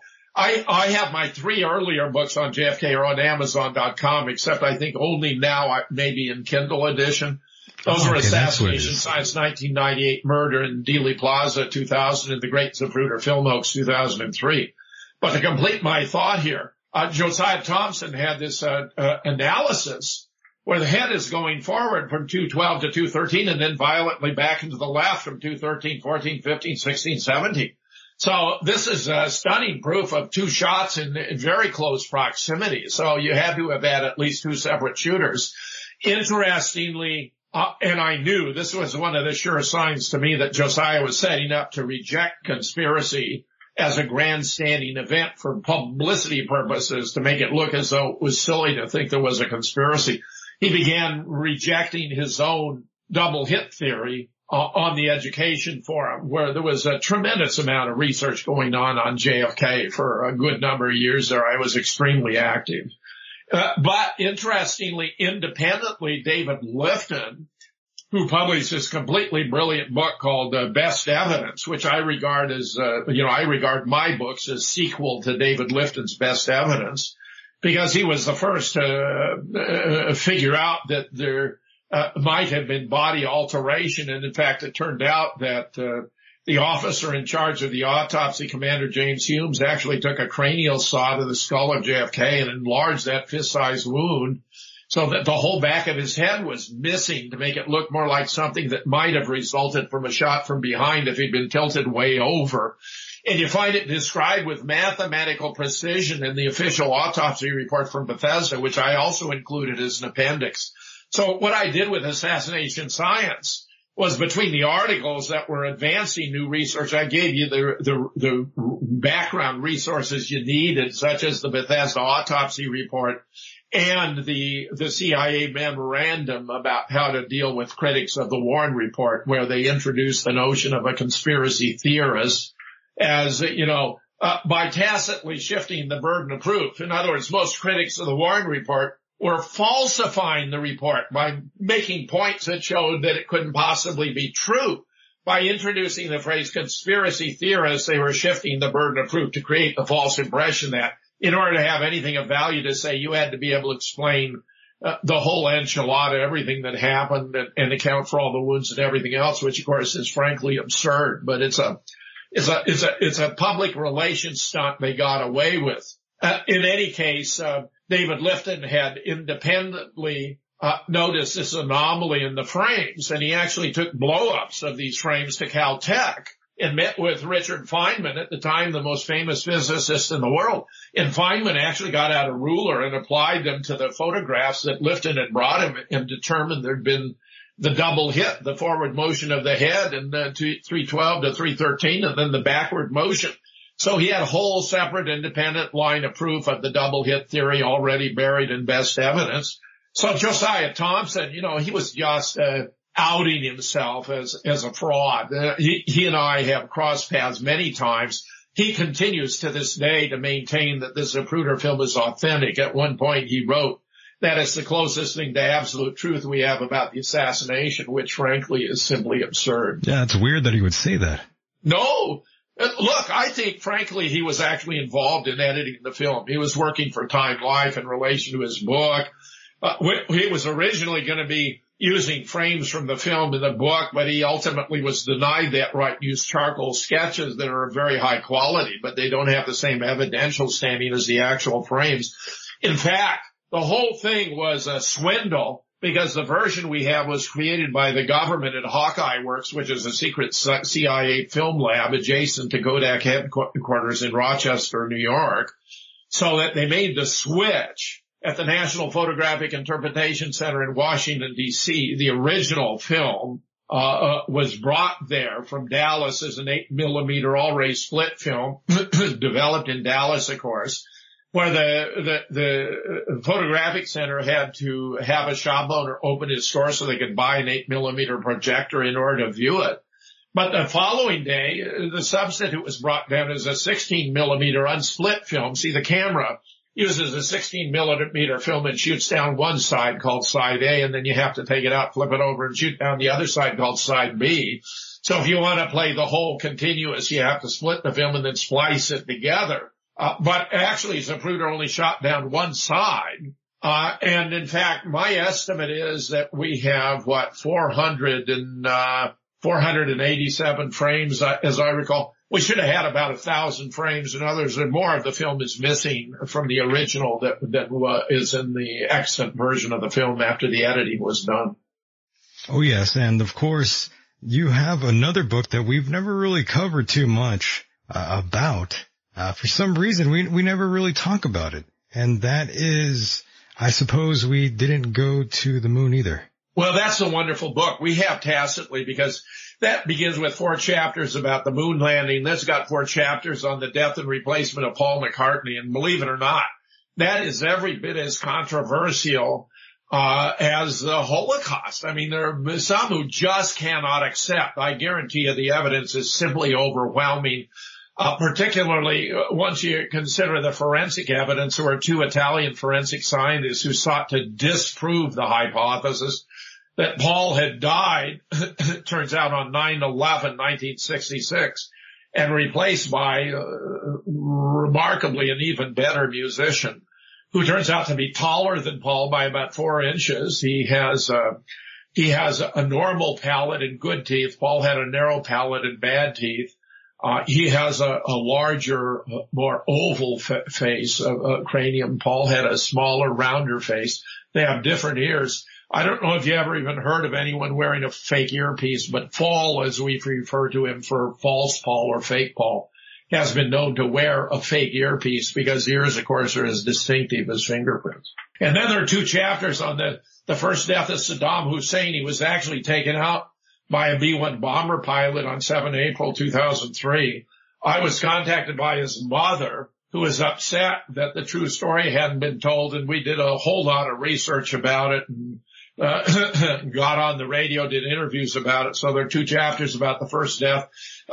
Bush was going to announce that the tyrant had fallen on the USS Lincoln during that mission accomplished celebration off the coast of San Diego, but someone, and we believe it was Don Rumsfeld, realized that would be violating an executive order by at least 3 presidents, Carter, Reagan, and Ford, against the assassination of the leader of a foreign nation. So if Bush had announced we'd taken out Saddam, he would have been putting himself into legal peril. So they didn't announce it. What they did was take a Saddam double, put him in a spider hole, claim they'd found him.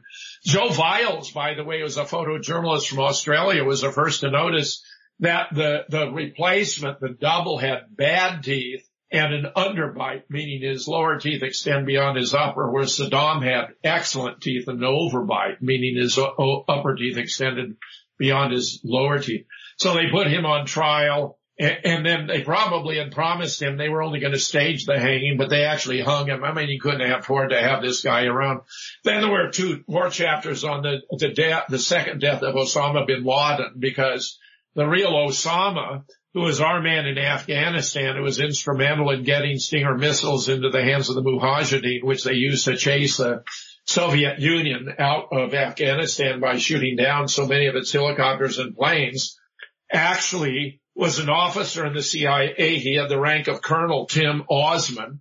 A CIA official visited with him at a hospital in Dubai in December of in November of 2001, shortly before his death on 15 December 2001. He was buried in an unmarked grave in Afghanistan in accordance with Muslim traditions. There were local obituaries. Both CNN and Fox News published reports on the 26th of December about the death of Osama bin Laden. It would take the New York Times 6 months to catch up. And then they had it buried in an article about the death of bin Ladenism and explained that he'd been reported to have died 6 months earlier, which was true. After that, they used phony audio tapes, phony videotapes. I was, as the head of scholars, publishing articles about the fake bin Laden tape, consulting with this expert, Bruce Lawrence at Duke, on bin Laden. By the way, Jim, there is an article that still exists, till this day from, Fox, published back, December 26th of 2001, stating that bin Laden already dead. Right. CNN too. It should also be up. Last time I looked, the CNN report was also up. That's interesting. But get this. it was beneficial to Barack Obama to post himself as, having taken out the most wanted man in the world. So they resurrected him and had him die again in the raid in the compound, which was completely staged. And evidently to cover it up, they had the Delta Force that was used for that. Most of them died in a helicopter crash of an old Chinook that shouldn't have even been in the air. Yeah, there's another thing I do want to ask you about, and that's Robert O'Neill, who has a book called The Operator, who this gentleman claims to be responsible for the one who shot bin Laden. Well, nobody shot bin Laden. Bin Laden was dead 10 years. I just have a hard time believing this guy, and he's been making the rounds all over the media. It's all complete rubbish. I have an article about it, including Zero Dark 30. Nick Hollerstrom, who's also the leading expert on the 7/7 London subway attacks. He published a book called Terror on the Tube, now in his third edition. He actually cracked the case by discovering, you see, it happened at the same tube stops at the same time they were conducting a terror drill, which was widely known. In fact, Maud Dibb did a 7/7 Ripple Effect, a brilliant film. It's only 1 hour. In 1 hour, you go from beginning to end about the whole charade of 7/7. It's a masterpiece. You have to watch it. Nick discovered that they'd apparently lured these young Muslim men into playing the part, roles in relation to the drill. But the train from Luton they had to take to be at the tube stops in time had been canceled that day. They weren't even at the subway stops when the explosions took place. And while they claim it was done by explosives and backpacks, that would have blown the floors of the carriage down and out. Instead, they were blown up and in because the explosives were underneath the carriage. And then when these guys figured out what was going on, they tried to make their way to Canary Wharf, where the international press, such as Reuters, is located, to tell what had happened. And the bobbies circled them and shot them dead. I mean, they're not going to be telling their story anytime soon. Yeah, I agree with you on that. And going back to the moon landing, was that ever a topic that you ever really got too deep into, like, JFK? Sure. Oh, yeah, of course. Absolutely. The moon landing, of course, 100%. I did several interviews with Dennis Camino, who'd been the top electronics troubleshooter for the Navy before he left and went to work for Raytheon, a brilliant guy. He did sensational work about 9/11, exposing photographic fakery of photographs from the Pentagon, for example. He's done some of the most brilliant work on the Pentagon. He also did brilliant work on the alterations to the Ulchin 6. This is the most famous photograph from the JFK assassination.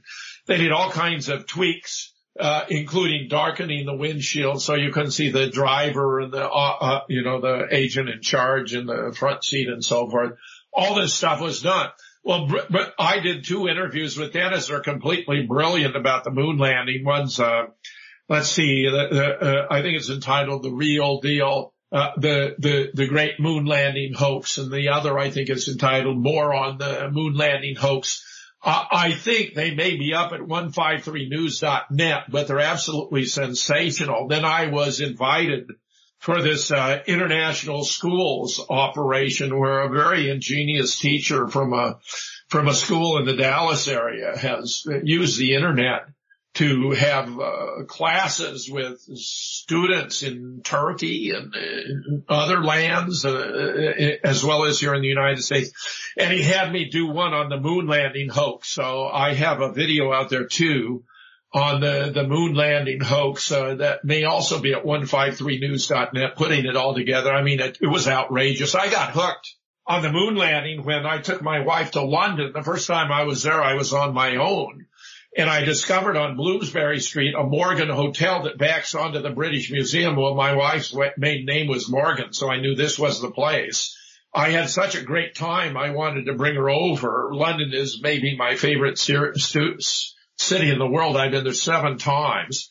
And while we were staying at the Morgan, we turned on the TV, and on one of the BBC channels, they were playing this absolutely fascinating documentary offering one scientific proof after another that we had not gone to the moon, showing how, that they had just done in slow motion, ordinary walking on the moon to make it look, and that they weren't gaining the height they ought to have gained if the gravitational field was only 1/6 as strong as on Earth. And now in some of the astronauts are being manipulated by wires. You can actually see the wires in some. In other words, it was done on a soundstage, and it appears Stanley Kubrick was actually used to film the moon landing. Hold on, let me back up really quickly here. Do you recall seeing that footage back in 1969?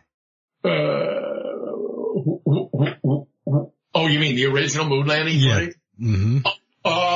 Let me see. Where was I? 1969. I was in either at Columbia, finishing, that year, my third year, or already back in Bloomington working on my PhD. I probably saw some of it, but it was very clever. If you want to see the genius of how they did it, it's well portrayed in the film Capricorn 1 about a trip. They're taking a trip to Mars. And it has, O.J. Simpson and the fellow that Barbara Streisand married. He's actually a very good actor. They show and Hal Holbrook is actually managing the whole scheme for NASA, and they use a single grainy TV feed off of a studio out at a abandoned Air Force base near the Mojave Desert in California. I didn't see the original footage, by the way. I wasn't born yet. Well, let me just tell you that yes. It was all faked. I mean, look, here are three recent proofs. If anyone has any doubt. A couple of years ago, a NASA spokesman announced that the principal obstacle to manned mission to Mars was the Van Allen radiation belt. Well, that's not a novelty. The Van Allen radiation belt has been around about 4.5 billion years, no doubt created when Earth was formed. And if it was a problem today to go to Mars, it was certainly a problem to go to the moon. Second is that they discovered a treasure trove of the original footage of the moon landing, and rather than nurture and preserve it, NASA destroyed it. And the reason, of course, has to be that because with the modern techniques of investigation, we could have revealed exactly how it was faked. That's a weird thing, by the way, that they would actually lose the footage, the original footage, that is. They didn't lose it. They destroyed it. Yeah, they claimed they lost it, and then that's absurd. Then they destroyed it. If it were authentic, the most precious footage ever taken by the hand of man. Frankly, Michael, I do not believe you could even do photography on the moon for the reason that the cosmic rays would interfere with the photographic plates. And the temperature variation is like from 350 above to 350 below. It's really, really hot. And these cameras were mounted external to the spacesuits, and you couldn't even frame or focus, and yet every single moon landing photograph is perfectly framed and focused. Jack White, who did legendary work, he was a collaborator of mine, is in each of my three books, my first three JFK books. Got interested in the moon landing. He did a brilliant analysis about, for example, you got a rover, but it's got no tracks in front or behind or between the wheels. And yet you also have boots, clear imprints in the moon dust. Now, frankly, my belief is that the dust, because there's no atmosphere on the moon, could not retain imprints. It would be like the sands of the Sahara, which are so dry you can't make an imprint in the sands of the Sahara. I don't think you could make a boot imprint in the dust on the moon. But they're in trouble either way, because either you can or you can't. And if you can, then you got the moon rovers that have no tracks, and they had to have been set down by a crane. Otherwise, it's inexplicable how they're where they are. Or if you can't, then you got the boot print, which cannot have been formed. In fact, in some of these photographs, you have a tennis shoe imprint that obviously wasn't worn by an astronaut on the moon. You have intersecting light from more than one direction, which is impossible because the only source officially would be the sun.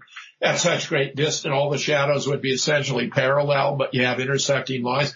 You have the dark side of the lander illuminated so you can see very clearly in the photographs, which is preposterous. Yeah, it's difficult for me to believe that we had this sort of technology in the 60s to get us there. We did it. Exactly. It's kind of strange for me to even look back and think, why haven't we even gone back to the moon? And, of course, because we never went there in the first place. Yeah, Donald Trump has proposed. Winston Wu. Right.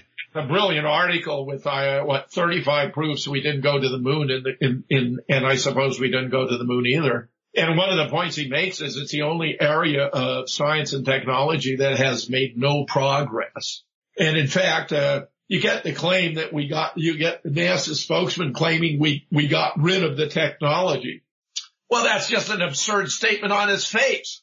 We spent, billions of dollars developing this technology, and you're telling me they just got rid of it? I mean, that's just incredibly stupid. No one's going to believe that. But get this, Dennis and I went through the specific plans for the spacecraft and all that, the computer and all that. Yes. We didn't have the propulsion power to get out of low Earth orbit. We never got out of low Earth orbit. Number two, we didn't have the computing power to navigate. In fact, the computer that they claim did it perform these feats isn't even functional. It's a non-functioning computer. I mean, this was just a scam from beginning to end. It was interesting. The Huffington Post had an article a few years ago that they claimed was a famous physicist with a brilliant tweet that puts moon landing skeptics to shame. And all it was something banal like, if you don't think we went to the moon, you need to have your brain examined, something like that. It was really stupid. Yeah, so many odd things about the moon. But Michael, I used it as an opportunity to start posting arguments and evidence that we in fact didn't go. And to my astonishment, they left them up. So I had like at least a dozen rather powerful proofs we hadn't gone.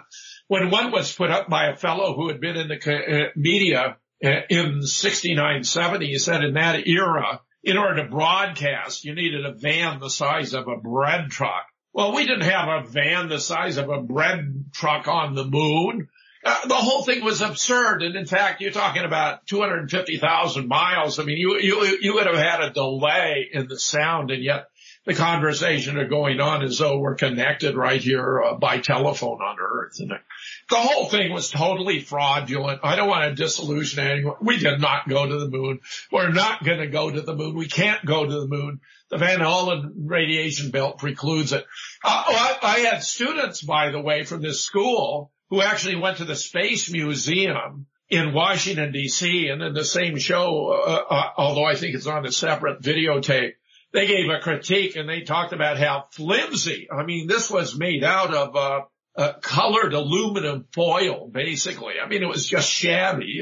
This thing was totally non-functional, ridiculous. Yeah, in terms of the Van Allen belt, that's something you definitely hear mentioned constantly, and NASA has kind of tried to rebuttal that sort of argument by saying that if you're not in there very long, that it's no dangerous than a chest X-ray. Michael. And I disagree completely with that notion.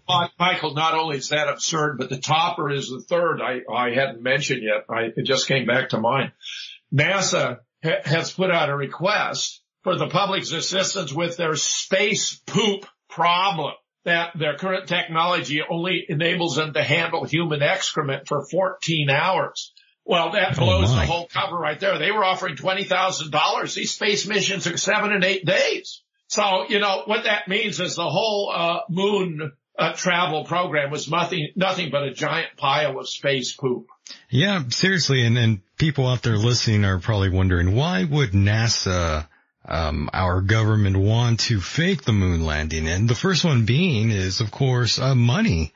They made $30 billion off of this project. And of course, it was the height of the Cold War. That's true, but that wasn't the motive. The motive was that the Soviets had embarrassed us. They got Sputnik up there. They had a satellite in space. Right. And they appeared to be, the world was convinced, more advanced than the United States in science and physics and space technology. So we had to make it up. And JFK inadvisedly, declared the plan to put a man on the moon by the end of the decade. And he was never informed that it was impossible to do. It's like the planes on 9/11. It was physically impossible for those planes to enter the Twin Towers. And yet they make the miraculous entry. The development, the way they were designed was so formidable. Each floor consisted of a steel truss connected at one end to the massive core columns, at the other to the external steel support columns, which are formidable in and of themselves. filled with 4 to 8 inches of concrete. The variance because there were 4-inch deep V-shaped grooves. So some areas it would be 4-inch, other 8-inch deep. And because the buildings were 208 on the side, that means each floor was an acre of concrete on a steel truss. The south tower, the 175, was intersecting with 8 of those floors, flight 11, the north 7. It would have posed massive horizontal resistance, impossible for a real plane to have entered the building. They would have crumpled external to the building. Body seats, luggage, wings, tail fallen to the ground. The engines might have got through, but not the planes themselves. So they had to fake it. Here's one sure sign of fakery. There are no collision effects. You don't see any slowing down to the plane. In fact, Joe Keith, quite a brilliant guy who designed the shaker system for Boeing, which is a series of stress tests for aircraft on ground, putting through, simulate what they'd go through in turbulence to see in the air to see how much they could handle. Observe that in the videos, you see that the plane passes through its whole length into the building in the same number of frames. It passes through its whole length in air. That means that distance equals rate times time. There was no diminution in the velocity, which would only be true if this massive 500,000-ton steel and concrete building posed no more resistance to the trajectory of an aircraft in flight than air. Amazing. And by the way, to wrap up the whole moon discussion, I did want to just hear your take. Just late last year, Donald Trump did propose to send man back to the moon and eventually Mars. What do you take from that, Jim? Do you believe that this is actually going to happen? No, it's not possible. Who is making the declaration? I missed that claim. Who is declaring to sending man to the... This was Donald Trump back in December 2017. No, Trump can't violate the laws of nature, for crying out loud. That's why a sure sign that you're being sold a fantasy of when you have violations of the laws of physics, engineering, physiology. That's why in Boston, when you peer through the smoke and you see bodies that are missing arms and legs, but there is no blood, it's a fraud because it's a physiological impossibility to have arms and legs blown off by explosives and for there to be no blood. That's why when you look at the Twin Towers, you see the plane disappear into the building with no collision effects. You're witnessing an impossibility because it's a violation of Newton's laws. We get this time and time again. Charlottesville, my God, I don't know if we talked before, but they used 2 cars, 2 different drivers. Yes, we covered that. In Charlottesville, it's embarrassingly bad. The New York Times published an article recently that was celebrating a Charlottesville stuntman, a photograph that had been shopped, and a crisis actor who made her debut in Sandy Hook. The mother of Heather Heyer, who's supposed to have been killed in this deliberate running into the crowd by what's supposed to be a fanatic, actually played the mother of a teacher, Victoria Soto, in Sandy Hook, and also the mother of Heather Heyer in Charlottesville. It's embarrassingly bad. My goodness. I'm surprised that no one's trying to come out and press any kind of charges on you, Jim, for you being so outspoken. Right. Look, I can prove every single thing I've said tonight. I can prove. I don't do this casually. I'm a professional. Yeah, I hear you. You do your homework. I'm honed in not only that, but of course, as I explained, I taught logic, critical thinking, and scientific reasoning for 35 years. I published books on the nature of scientific knowledge, the principles of scientific reasoning. Just as I published books on the theoretical foundations of computer science, artificial intelligence, cognitive science, even evolution and mentality. This is all part of who I am as an academician and a scholar. My work is very broad, but it also turns out to be very deep, and I don't let up when it comes to conspiracy research. And as we have... Yeah, no doubt, as we've been... I bring in the best experts on all these cases. Right, and another question that many have been wondering and have emailed in here with was, how do you discern these conspiracies from fact and fiction? Well, things don't add up. Oh, definitely. There are 4 stages to scientific reasoning. The first is puzzlement. You're experiencing something and it doesn't add up. Something seems wrong.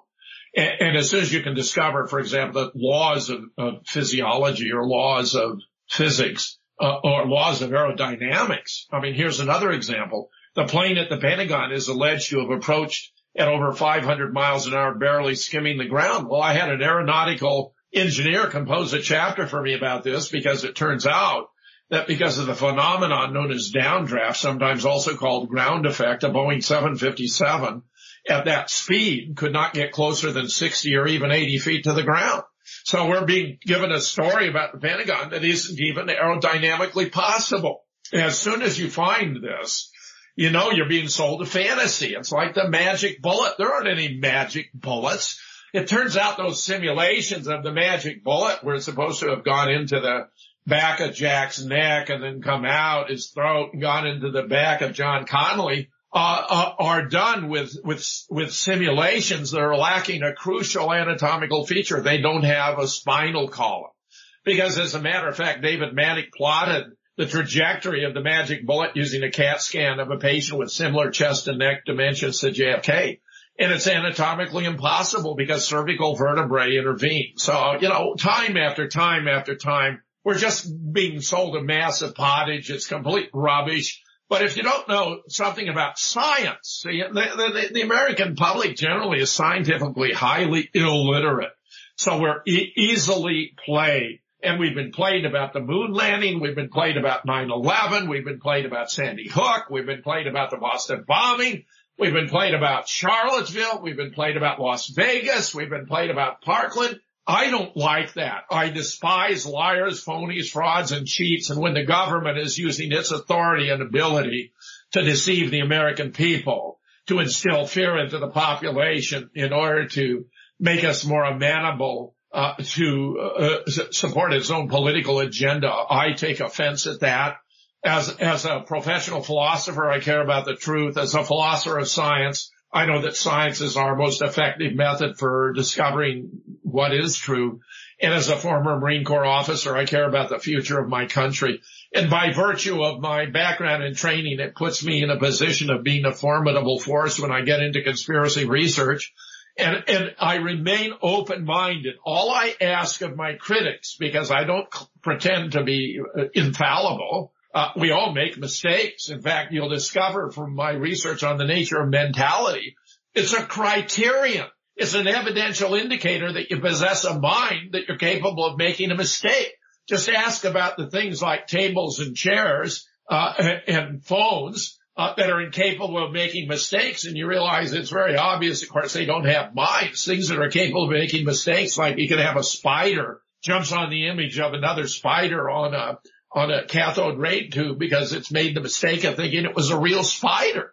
You have all kinds of events like this that take place, where, in fact, mind is ubiquitous through the animal kingdom. So my book, The Evolution of Intelligence, is explaining the evolution of human mentality out of its animal precursors, the nature of animal mind, the origins of it all. And it really turns out to be absolutely fascinating stuff. So that the subtitle of my book is, Are Humans the Only Animals with Minds? And once you get an appropriate conception of the nature of mind, which is that what it is to have a mind is to be capable of using signs, where signs are things that stand for other things in some respect or other, for the sign-using system, you begin to get a grasp on how you can understand the nature of mentality by these very primitive sign-using systems, where there are three different types of signs, icons, indices, symbols. Some other day we can talk about it. But it turns out there's a correlation between grades or strength of mind and evolution, where the simpler, more elementary forms of mentality are possessed by the simpler, more primitive forms of life, right through the evolution up to man, which is by far the most sophisticated mentality that the evolution has ever produced. Now, it may be that there are extraterrestrial forms of life. I am relatively convinced that at Roswell we did have something unusual happen there. Yeah, that's something we really rarely touch upon.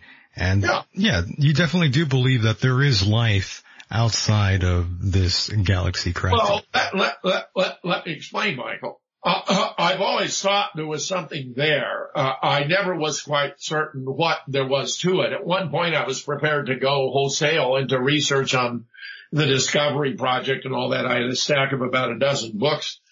When something happened, I don't know, Charlottesville or Boston, something distracted me and I never got back to it. But I have a friend who's very sophisticated, very smart, with all kinds of intel connections. And he recently sent me a video taken in Russia, of graves. I mean, this is a really? Video. Yeah, it's about 40. I can send it to you. It's about go 40. ahead. This appears to be real. This appears to be authentic. And it's very, very interesting. So you see, several of these graves, and they look a whole lot like they've been depicted, for example, in E.T. You know, they're a variation on E.T. And I'll be glad to send it to you. So that has brought me to a point of being very, very open-minded about it. And if there are indeed these alien species, then who knows, their mental capabilities. I mean, it's a fascinating area for subsequent research. Oh, of course. And now we are getting into more of the ending of the interview. So I thought we could kind of go over more of what's going on. But before we do, I did notice an article that you had published on your blog there about the whole Jonestown massacre. Oh, yeah. Well, that was written by Dan Cromer. Correct. Now, Dan is the guy who's a high-tech guy who figured out that how they had done the Las Vegas by having this pre-recorded soundtrack that was much too high quality. You hear the sound of these shots very distinctly all over the area there. Many people are unaware, but actually there were events going on at multiple other casinos, at the Bellagio, at the Flamingo at New York. The lobbies were shot out. This was apparently intended to be a fairly elaborate event, not quite like 9/11, where they actually are going to blow up the Lincoln and the Holland Tunnel and the George Washington Bridge and so forth. But at least as some kind of distraction. The whole thing with Paddock and the 32nd floor is completely ridiculous. They've actually released footage of a SWAT team going in there. And ironically, although we've been told there were 23 weapons there, you see a guy do a count and there are only 13. We've, of course, been told the windows were broken out, which was always suspicious because these hotels in Las Vegas have sensors. They're very concerned about someone losing their shirt at a casino, coming back, and then leaping out the window. So they have sensors. If anyone opens a window, breaks a window, they're immediately notified security. So he could not have broken out any windows without security having been notified. But when you have the SWAT team in there, they're reporting the windows are not broken. Not only that, but we've all seen this body on the floor there with some blood and a handful of shell casings where Scott Bennett, who was a former Army Intel and PSYOPs officer, noticed among the handful of shell casings, some were for blanks, which have a crimped cartridge. Others were CO2 cartridges as for gas-propelled pellet guns. I've got another guy who told me the body is actually defrosting. In other words, it's been in a freezer. But the fact is, when they're in there with the SWAT team, there's no body there. So evidently they brought the body in later and then they staged it. I mean, Las Vegas is just as completely phony as it could be. But it was Dan Cromer who first figured out how they'd use the pre-recorded soundtrack. Now, Dan became interested in going back to Jonestown and re-reviewing the bidding there, and it turns out there are a whole host of anomalies that most of them, none of them died from drinking Kool-Aid because it wasn't Kool-Aid, it was Flavor Aid, and those who died drinking Flavor Aid weren't the majority. The majority were actually shot. They must have been unenthusiastic when they saw some of the others who were dying. It's a fairly elaborate story. We actually had a caller come into the show, Paul, who's from California, is a fairly regular caller, when I had Dan on my recent Raw Deal. And he was explaining how he'd been involved in a whole lot of research on Jonestown at the time. Yeah, and it had been fascinating. already then that it had been misrepresented in the press, as are all of these events. Yeah, it's a really fascinating story. This man had more than 900 people drink the cyanide.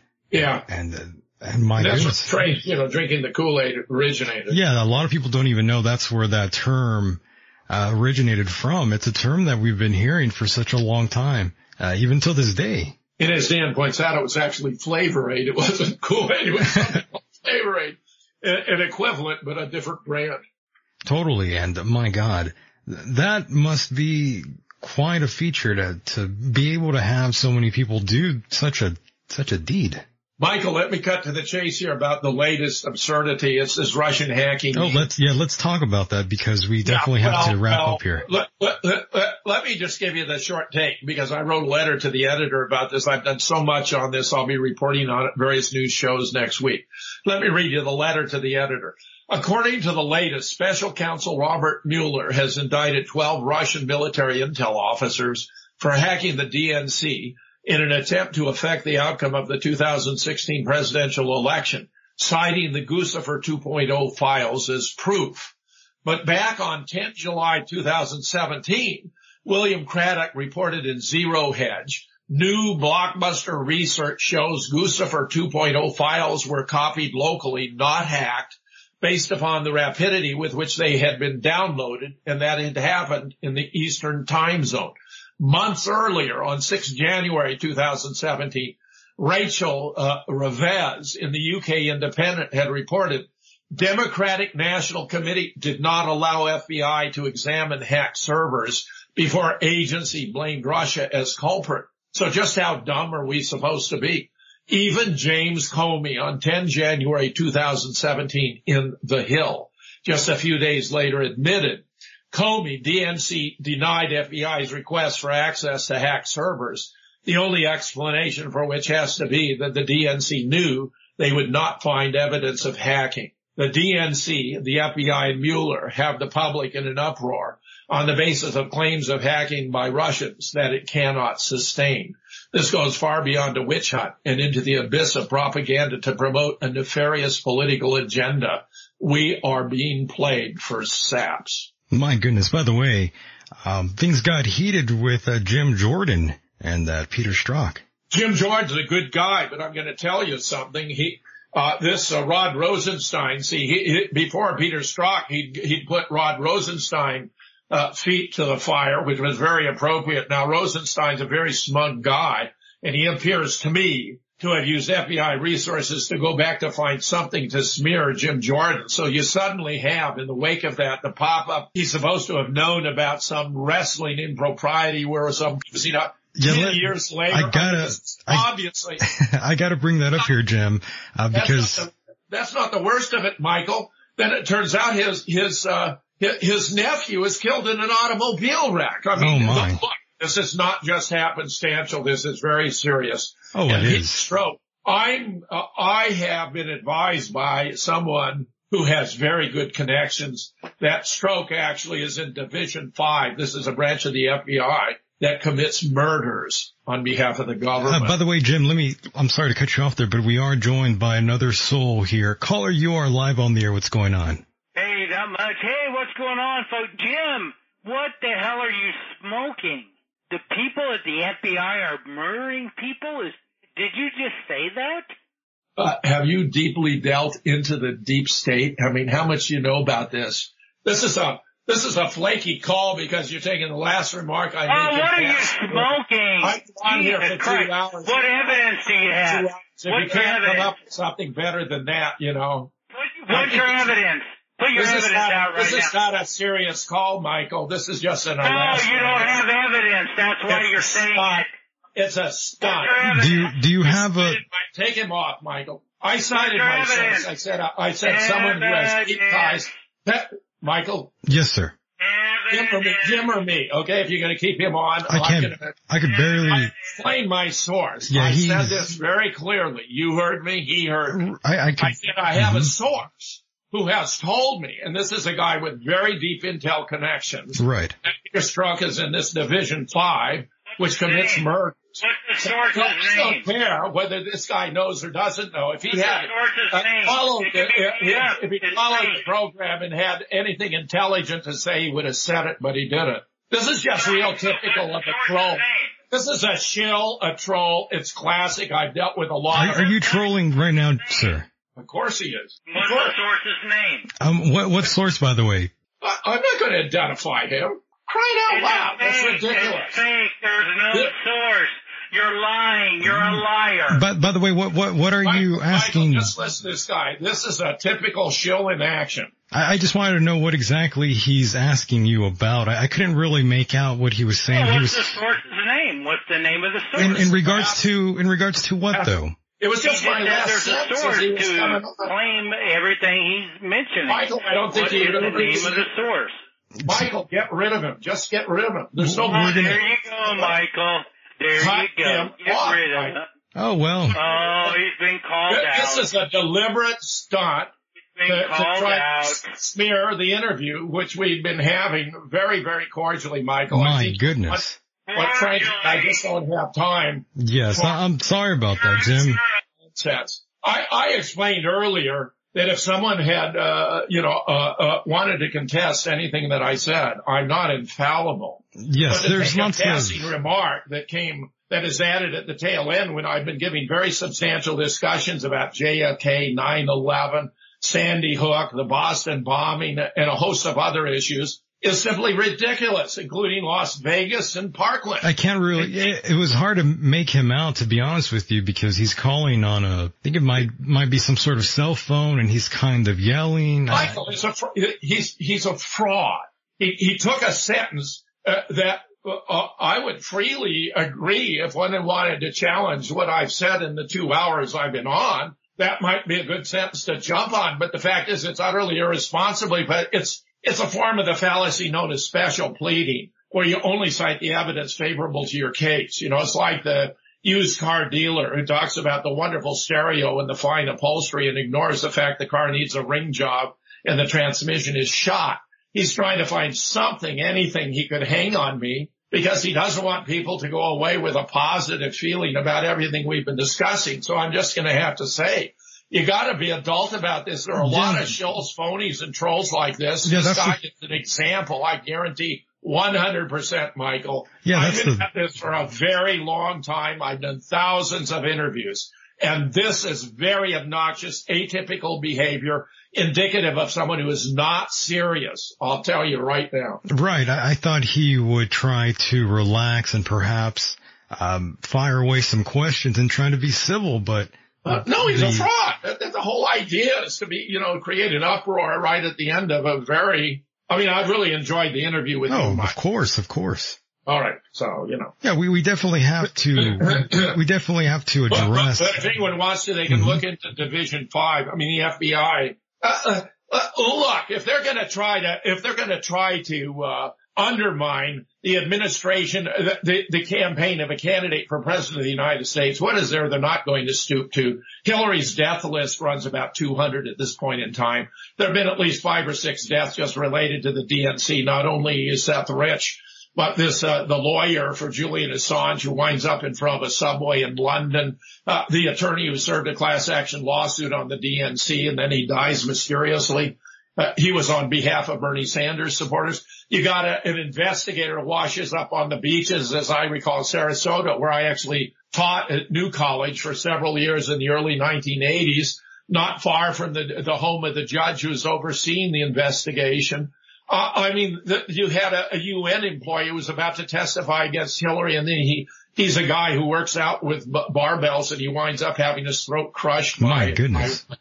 It just goes on and on. It really does. And the Clintons and the Bushes, 2 families linked to multiple atrocities in our nation's history. But look, let me just add this. We have new revelations from the DNC server. They're coming from an independent source. I've been given a dozen or 16 of them. They include a specific request from Susan Rice on behalf of Barack Obama to spy on Donald Trump. There were the British to do it.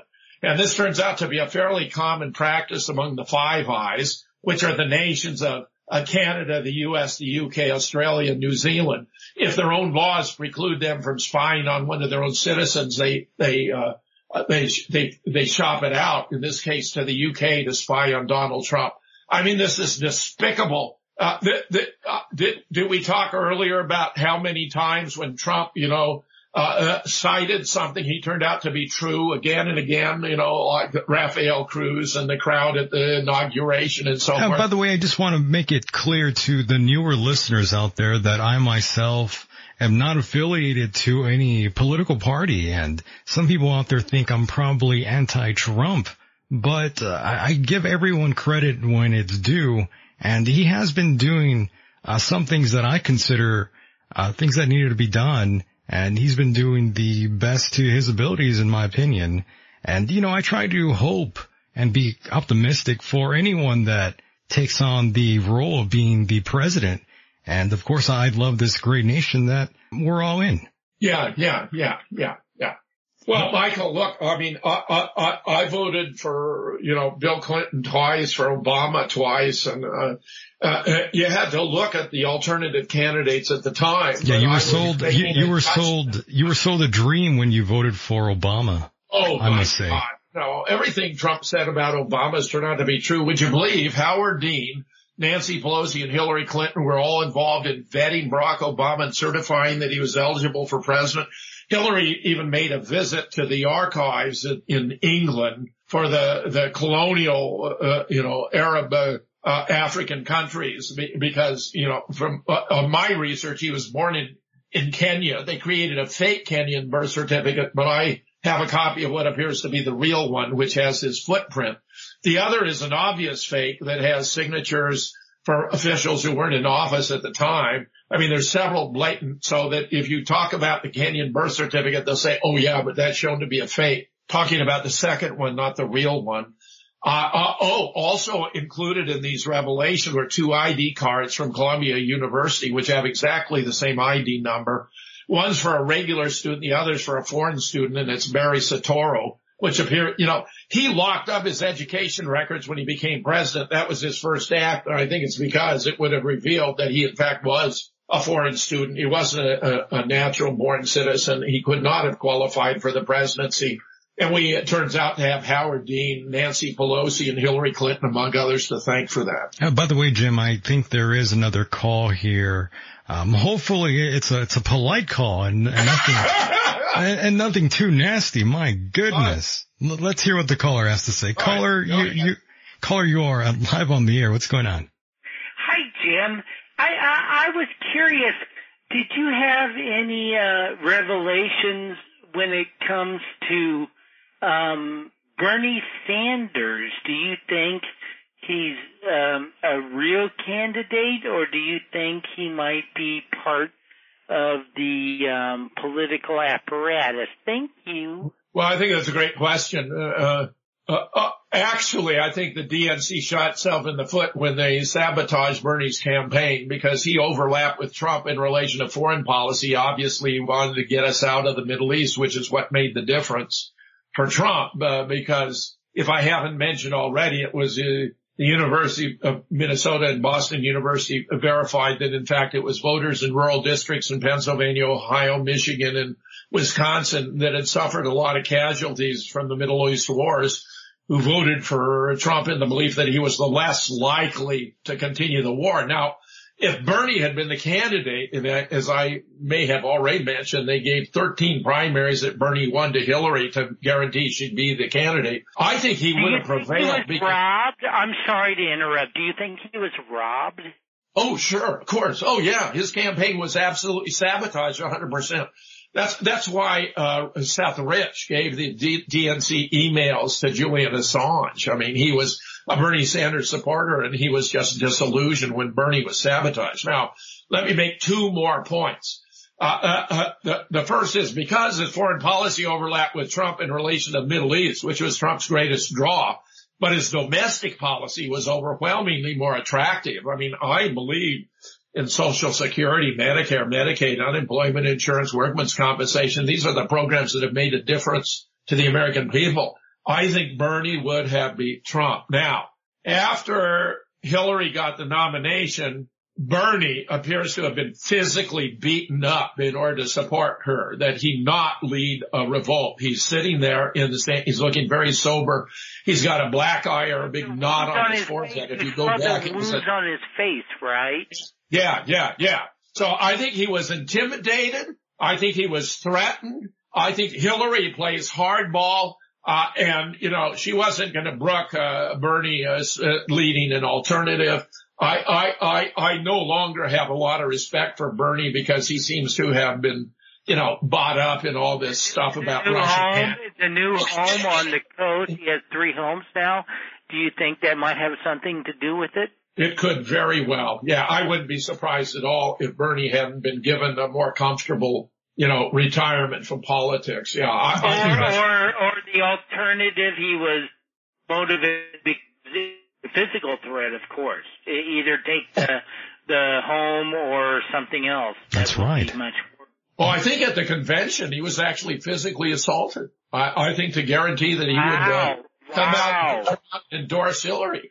I believe he was physically assaulted. Now, I don't have the medical records, but it was a subject of discussion at the time. And when you put all the pieces together, I think he started out with very good intentions. I think he was a very good man. I think he's been broken. I don't think Bernie really has it in him any longer. He'll make some statements, but he's all totally... It seems everyone wants to focus on how horrible Republicans are, but if we look at Democrats, there's some very horrible things going on.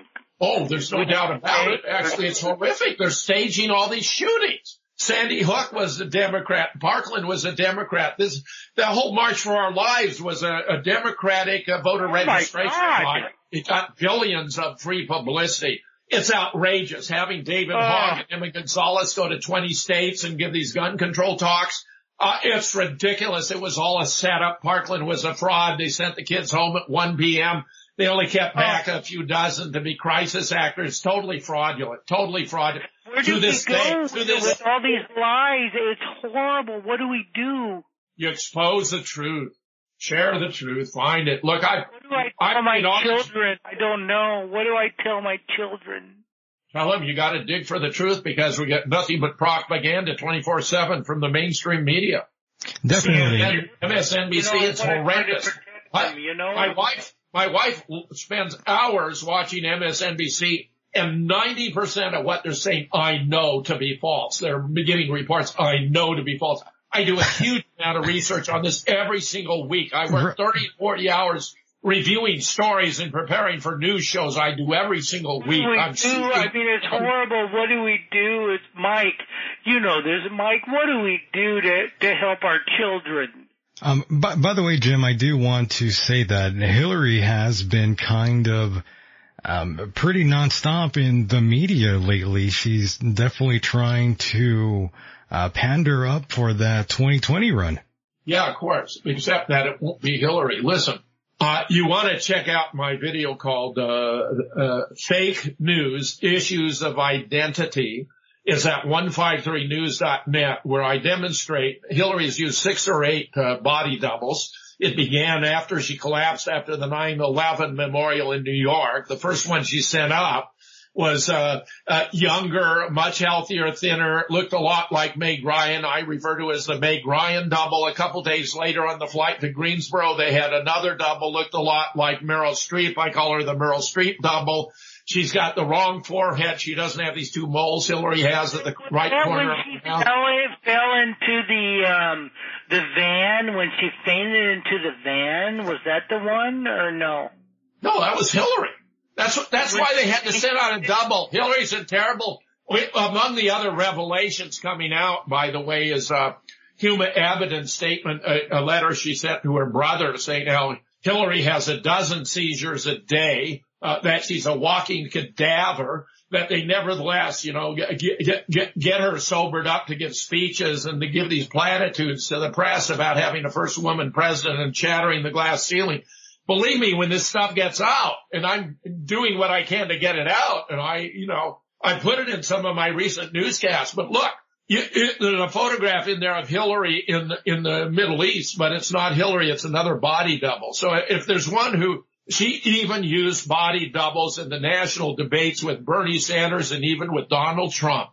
You won't believe it until I give you the proof. It's right there. Fake news, issues of identity. And I also... I heard she drinks hard alcohol like vodka in the morning. Is that true? She probably does. I had an art teacher who would do the same thing early in the morning. So Art alcohol? Yeah, I had an art teacher. So I don't put it past Hillary to do such a thing either. I do not know Hillary's drinking practices. I do know that's an opinion, by the way, from Huma Abedin that implied that she's drunk half of the time. So, oh my God, that's a statement we have. I'm not going to speculate on how she's spending her copious free time. I can guarantee you Hillary Clinton would not be physically capable of running for president in 2020. So it would be a Hillary double. And then she has so many. Thank God. All we have are people wanting to get the truth out there, and that's all we have at this point. And thank you so much for putting this out. Yeah, thank you for the call. Yeah, thanks for the call. Thanks for the call. Thanks for the call. Got us into some areas we would not otherwise have addressed. Michael, I can't thank you enough. Yes, I can't thank you enough as well for being a part of the program. It's been another tremendous episode yet again, and I do want to get back in touch with you in the near future, Jim. Go ahead right now and plug anything you'd like, any final words. The stage is yours. Oh, yeah. Well, what you want to do is check out moonrockbooks.com because we're putting together a library of conspiracy research. So there are books there on 9/11, JFK. There's a brand new book, a second book on JFK by Larry Rivera, completely brilliant stuff. Books on Charlottesville, Orlando, and Dallas, Sandy Hook, of course, the Boston bombing, of course. I suppose we didn't go to the moon either. Just go there and check it out and see if there's something appeals to you because, I felt it was indispensable to have an accurate history of what actually happened as opposed to the distorted versions we're getting from the mainstream media. So that would be my recommendation. And look for my videos. Go to 153news.net, for example. There are a whole lot of them there. I recommend a couple in particular you ought to look for. Well, I can mention 3 or 4 just in passing. One is the Parkland puzzle, how the pieces fit together. That'll tell you how the Parkland thing was faked. Another is the Second Amendment and the politics of gun control, which shows how the faking of these shootings is being combined to undermine our access to weapons under the Second Amendment for even more malevolent purposes in the offing.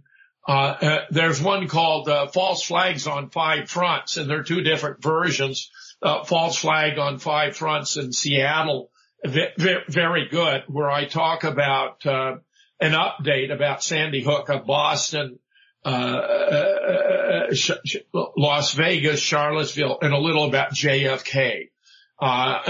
There's another one called How to Spot a False Flag. A sampler of representative cases where I go through a dozen or 15. So I just show you how you can pick them out and figure out that they're false flags. There are other good books there, by the way. There's one by Nick Kollerstrom called, False Flag Chronicles, a European Perspective, where he goes through 13 different false flags in Europe, like the Manchester attack, the London attack, the Nice attack, and all that. Brilliant stuff. Very, very good. And I just say check it out because there's a whole repository there. It's going to greatly broaden your understanding of current events to get a handle on these things. Very nice. Once again, thank you, James, and I'll talk to you again very soon. You got it, Michael. All right. Good night, my friend. Take care. You too. Bye-bye. Bye. And there goes my guest, James Fetzer. Always fantastic, always a great guest. Never a dull moment when Mr. Fetzer joins us here on End of Days. Now don't go anywhere. I'll be right back to wrap up the program. Your calls are needed. You're more than invited to come and hang out before I wrap up the program here. It's been a great night. Stay tuned. And welcome back to the program, ladies and gentlemen. Thank you for being here. It's so great to see so many of you still out there. Fantastic. I've got some news to go over, but before I do, I am joined by another soul. Is it my turn now? It's your turn. What's going on? Hi. Yeah, how's it going? Always going good. For those who... It's going good now. Oh, yes, and I agree. For those who don't know, this is the Florida correspondent, the official Florida correspondent. What's going on, Vanessa? Hi, I like that. I know, it sounds more official, right? Yeah, I mean, I sound very professional. I like it. It's all good, it's all good. So, I take it you were listening to the earlier parts of the interview with Mr. Jim Fetzer, correct? Yes. Affirmative. And the later parts when it got good. Like when it got feisty. I noticed something about Jim tonight. He was kind of was on fire tonight. He was very in the zone. Yeah, you would ask him a question and he would like give you like a bunch of answers. I would ask him one thing and we would go into 5 different universes completely. Yeah, and that crank call, or that call, I guess. Did you like that call? What do you have to say about that? I mean, I thought it was good. I think it shook things up. It really came out of nowhere, right? Yeah, I don't think he liked it at all. Oh no, he was pissed. I don't think you were able to hear it very well because there was a lot of noise, but if you're like on the outside listening, he was pissed. Was he mad? I couldn't really tell. There was all sorts of crossing of the audio going back and forth between the caller and Jim Fetzer. But by the way, if you feel like calling in, that number is 760-332-8724. One more time, 760-332-8724. So much going on around the world and in our own backyards. Right? That number, you like saying it? I really do. It's well, let me drop some knowledge here on you. That number 332-8724, it is actually one number off from my actual phone number growing up. Oh, so you like it. It's extra special. It is. It has meaning. Oh, I see. So once I saw it, I thought, oh my God. It was meant to be. It was meant to be, obviously. I thought, now that is fantastic. Yeah. What are the chances? Mm-hmm. So anyways, that is the number, and I can't believe we are this far in 2018. What are you going to say about that, Vanessa? Time flies. Isn't that amazing? Believe it? Isn't that amazing? It's already, we're almost in August. I want summer to end already. Summer is terrible. It's so hot. It's like, right now, it's like 80 something and it's nighttime. It's crazy. Yeah, it's definitely not good.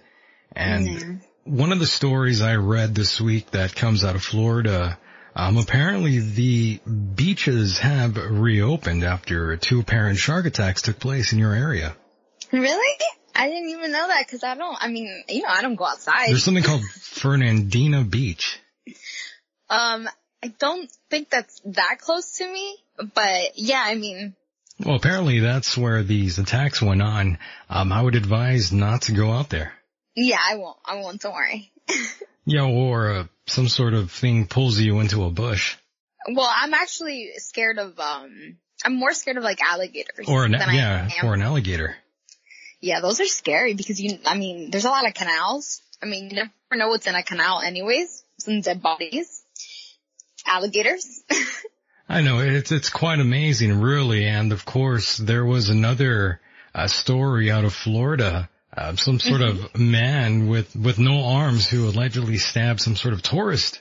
Yes, I mean, someone was asking him for an address and he stabbed them without arms with a scissor and like without arms. Like how does he do that? And he's supposedly like a crackhead. So how does he do crack without arms? There's a lot of questions. I have a lot of questions. There really is. Apparently he uses his feet to paint. And apparently he allegedly used his feet again to stab this tourist by the name of Cesar Coronado. Wow, yeah. I mean, we all got skills, you know? I think holy hell though. That's quite. How does he do like crack and stuff? That's a great question. I don't even know. Holy hell. I guess if there's a will, there's a way. That's a great point. I mean, if you really want something, you're going to get it. Exactly. That's the way it works. Yeah, that's the way it works in life. That's really the way it goes. And of course, the CDC warning about Kellogg's Honey Smacks, a cereal that I like, but I haven't I haven't eaten that cereal in years. But apparently they don't want you to be eating this, some sort of salmonella outbreak. Apparently 100 people were infected. Wow, Honey Smacks. I haven't had that. I don't think I've ever had that before. It's been about 5 years. I know you're a cereal fan. I'm a big cereal freak. That's true. Yeah, like if those that don't know, Michael loves cereal. I can't stop. Mm-hmm. I really can't.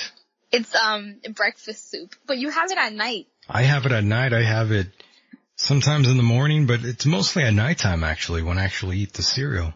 That's when it tastes better. Oh, for sure. That's when everything seems to taste a lot better. Ooh, okay. Oh, that's right. That is true. And of course, I'm not sure if you're familiar with Harvey Weinstein. All of that great news coming out from that camp. Oh, when he said, like his statement? Mm-hmm. Apparently he was interviewed and he said some things, but now there's some retractions now. Oh. Yeah, apparently he was saying, yes, I did offer women acting jobs in exchange for sex, but so did and still does everyone. Yeah. I actually don't think he's lying about that. I'm pretty sure that's actually a very accurate statement. Yep, me too. And I'm sure it's like the normal there. Right, but then there's another article that came out saying that that's not what he said. No? No, but who really knows, right? Everyone's like, you just don't know who to believe nowadays. Yeah, that's why no one believes anything. So pretty much the Me Too movement makes no sense at all. And it's not even, like nobody even cares anymore, so. Yeah, here's the thing. Weinstein's lawyer, he denies he admitted offering women acting roles for sex. This was the most recent article that came out. But yeah, I think that's probably something what he had to do, right? For damage control. I mean, he admitted, but then he's also pleading not guilty, so who knows? I mean. It's a whole web of lies in my opinion. But I don't think he should, like, go to jail for that, so. You don't think he should go to jail? No, I don't think so, because, I mean, it's not like he raped anybody. He just, like, you know, he made deals and they took them, you know? He also took a shot at Rose McGowan.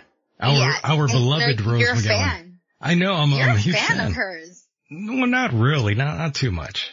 A little bit, maybe you liked her in the 90s. I like that she goes crazy nowadays. I think it's entertaining. Yeah, have you seen her? She dyed her hair blonde and she has like really like a buzz cut. Ooh. Yeah, she looks really weird. That's strange. She's kind of scary. She's a weird one. Yeah, I wouldn't sleep next to her.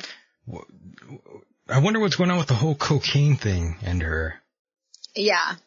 I mean, she said it wasn't hers, but whatever. Oh God. How many times have we heard that? I know. That's not mine. I was holding it for a friend. Yeah, I was holding it. But apparently she's in trouble for the cocaine possession and I'm not exactly sure what's going to happen with her. Yeah. She's crazy though. I think she's insane. Yeah, I just don't believe her.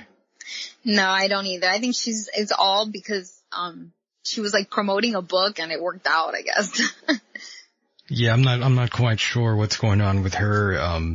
Perhaps that's kind of what her motive was, trying to push this book, but, apparently a couple months back, she was caught with cocaine for those that don't know. Apparently, apparently there was, the drug was she left her wallet, not like on a plane or something. Yeah, in the airport. Yeah. And of course that's when she said someone planted it on her. Yeah, she said, I don't do that. I do weed or whatever. Like that was her cover up. That's such a weak excuse. That is a weak excuse. Yes, I agree. It really is. It really is. And there was another thing I did want to ask you about, and I realized and noticed that you were really into these top 5 videos on YouTube. I noticed that they're very popular. This series, and it doesn't even have to matter what the subject is. Anything with the regards to top 5, that's going to be some sort of like popular video on YouTube. Yeah. I mean, I watched top 5. I watched top 15. I watched all of them. Yeah, you see what I mean? They usually repeat. They're usually like the same. Aliens, ghosts, you know. Yeah, you like that. Yeah, you're really into aliens nowadays, right? Yes, I am. I want to leave. I know you want to get abducted by one of these things, right? Yeah, you know I'm into that. No, I'm just kidding. That's hilarious. And I don't think if I ask you, you're going to remember any kind of specific case in terms of UFOs or anything of that nature, right? Well, I don't believe any of the new stuff because I know everybody wants to be famous. And the new there's stuff, so many. Yeah, the new stuff, that's hard to believe, right? Yeah, and then there's like everybody can do some Photoshop, some like amazing, some editing. Right. Yeah. So I don't really believe the new stuff because people are just trying to become famous. Yeah, but there's so many videos on YouTube nowadays that, they claim this is, the smoking gun. You know how it goes, the whole clickbait sort of topics or, titles out there. Yeah, but some of them are very obviously like. Some of them are just so fake. Right. Yeah, you're like fake. You're watching and you're like, oh, this is so fake. Why are they even showing this? Yeah. It's horrendous. But of course, again, you don't know any specific cases, right? No. I mean, not from the top of my head. You caught me off guard. No, it's okay. But like the ones I believe are, like the older ones. The old mass sightings. And mass sightings. Okay. That's what I believe. Yeah, I don't believe some guy on his backyard that he sees this. But I do believe, like, if a lot of people say that they saw it, right. I believe that. Yeah, I believe you, like the whole Phoenix Lights incident, right? Yeah, I believe that one. That one's cool, right? There's too many people. That is very cool, yeah. Yeah, that one still sucks me in, and. The school one. Yeah, the school one, that's another one. There's been a number of UFO cases that I've always liked, and of course, the most credible in my mind has always been the mass school sighting where 62 school, children actually, yeah, it was 62, school children. And the story goes that they saw something in the sky and they saw something land. And they all agreed. And they all had this story. Yeah, that was real. I don't know what to make of it, to be honest with you. I'm not sure how you would get so many kids to agree upon this sort of this elaborate scheme to try and manipulate people out there. I just don't see it that way. Yeah, especially kids, it's hard. I mean, anybody, it's hard to like everybody to agree on one story and stick to the story. But kids especially, because, they're flaky and shit. Yeah, and it's not the case of a child being under the influence of a parent. Yeah. It wasn't anything like that, and it's hard to imagine that this was a fake sort of story. It's extremely bizarre, however. Yeah. I won't lie about that. That's pretty damn bizarre. And of course, the classic Roswell crash of 47, that's something I think actually did happen. Yeah, yeah, that one, I guess, yeah. I also believe, what is I always forget, the Fire in the Sky one? Oh, that was a great movie. Is it really? They changed so much in the story, though. It's a good film. It really had, some of the parts had nothing to do with the actual story, however. Yeah, and I don't like that they didn't show, like, they told the story, but the Greys, but there was people, like tall people and stuff. Did you want to see him get probed? Of course, always. My God. like South Park. South Park, what a great show. I still can't believe that's still going on. Yeah, I love it. It comes back in September. Oh, there's a new season? Yeah. Fantastic. And by the way, I have to also announce that the show is back on iTunes. That's right. Right, and now I know lots of people out there actually wanted the program to make a little return back on iTunes. So, of course, it's there in other podcast forms. If you have an Android, I would recommend using an app called Castbox. Actually, you know what? I think there's a version for that for Apple. But let me tell you why. If you are simply using iTunes, you're only going to get the last 6 episodes, but if you use Castbox, you'll get a number of the older shows on the program, from the program rather, on Castbox. So plenty of the earlier episodes are up if you are using that app. I would recommend everyone out there to use that app. That's right. Are you using that sort of app, Vanessa? No, I listen to you. Well, on YouTube, live. I listen to you live. Yeah, and I appreciate that, but are there any other shows that you listen to? You don't have to be specific, but are there shows that you listen to on iTunes or any of those sort of apps? Like podcasts and stuff? No, right. Not really. Not really. I mean, YouTube, yeah, but not podcasts. No. Understood. And nothing is good, Nothing is as good as the Michael Deacon program. Oh, I really appreciate that. Now you're making me blush. Good, I like it. Yes. And by the way, I have to say that Facebook, it's another platform I think that's slowly dying. Yeah, I mean, I haven't had one since 2011. You used to have a Facebook account? Back in the day, yeah, and I closed it. I went through the whole hassle of closing it. Like, you have to wait. You have to do like a waiting period, and it's crazy. Yeah, I was just thinking about this yet again. I still have Facebook, and I have it because of the show. Did you ever play Farmville? No, actually, I never played any of those games, but plenty of invites. Oh. Plenty of dumb invites everywhere. And I was just thinking, some of the people on my friends list, I've had them on there for multiple years, and I don't even really interact with them at all, and I haven't. And it reminds me, why do I have these people still on there? I mean, to see. I don't hang out with them. I don't talk to them. I don't do anything with them. And I've known some of these people for for well over 10 years, rather. Do they post pictures of their babies? Of course. They post photos of everything. But the thing is, I don't even talk to them though, and I haven't. For a long time, the only interaction I get with them is a like and something I post. Yeah, it's probably like, curiosity. Well, I mean, they always find me for some reason. Yeah. Yeah, I'm not quite sure what that is, but it's not like I went out and added these people onto my Facebook account, you know what I mean? Yeah, I mean, I think there's like recommended and they probably see your name. Oh, no shit, right? That's probably what it is. Yeah. I just think I'm not the same person. I'm not a character in a sitcom, Do you post selfies, Michael? Not at all. That's not my thing. I never had a Snapchat.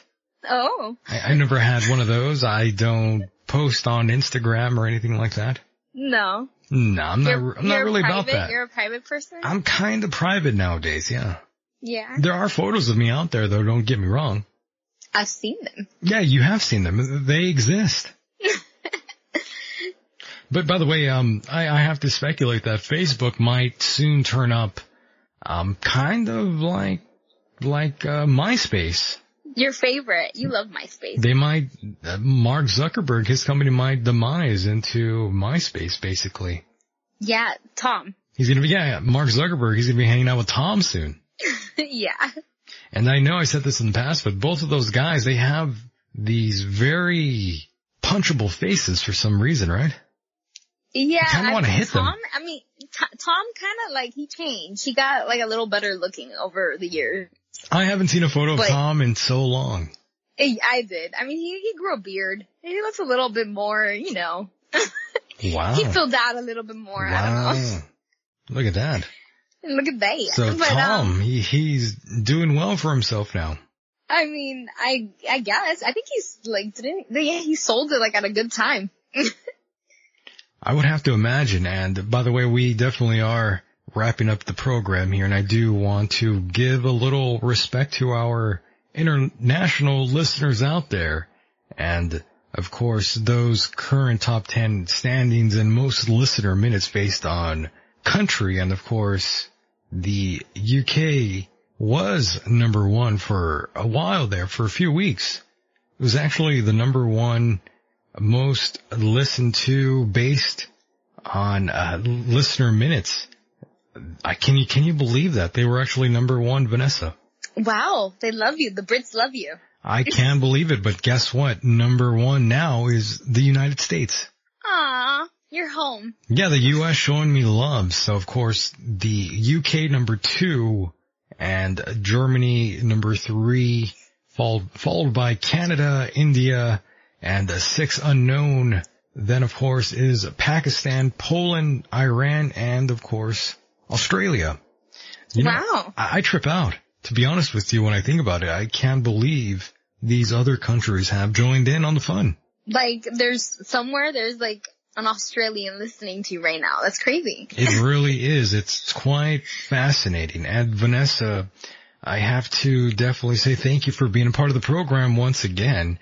Anytime. Are there any final words before I cut you loose here? You always catch me off guard. No, that's it. That's it? No words of wisdom, nothing fun, nothing of that nature, huh? I love the show.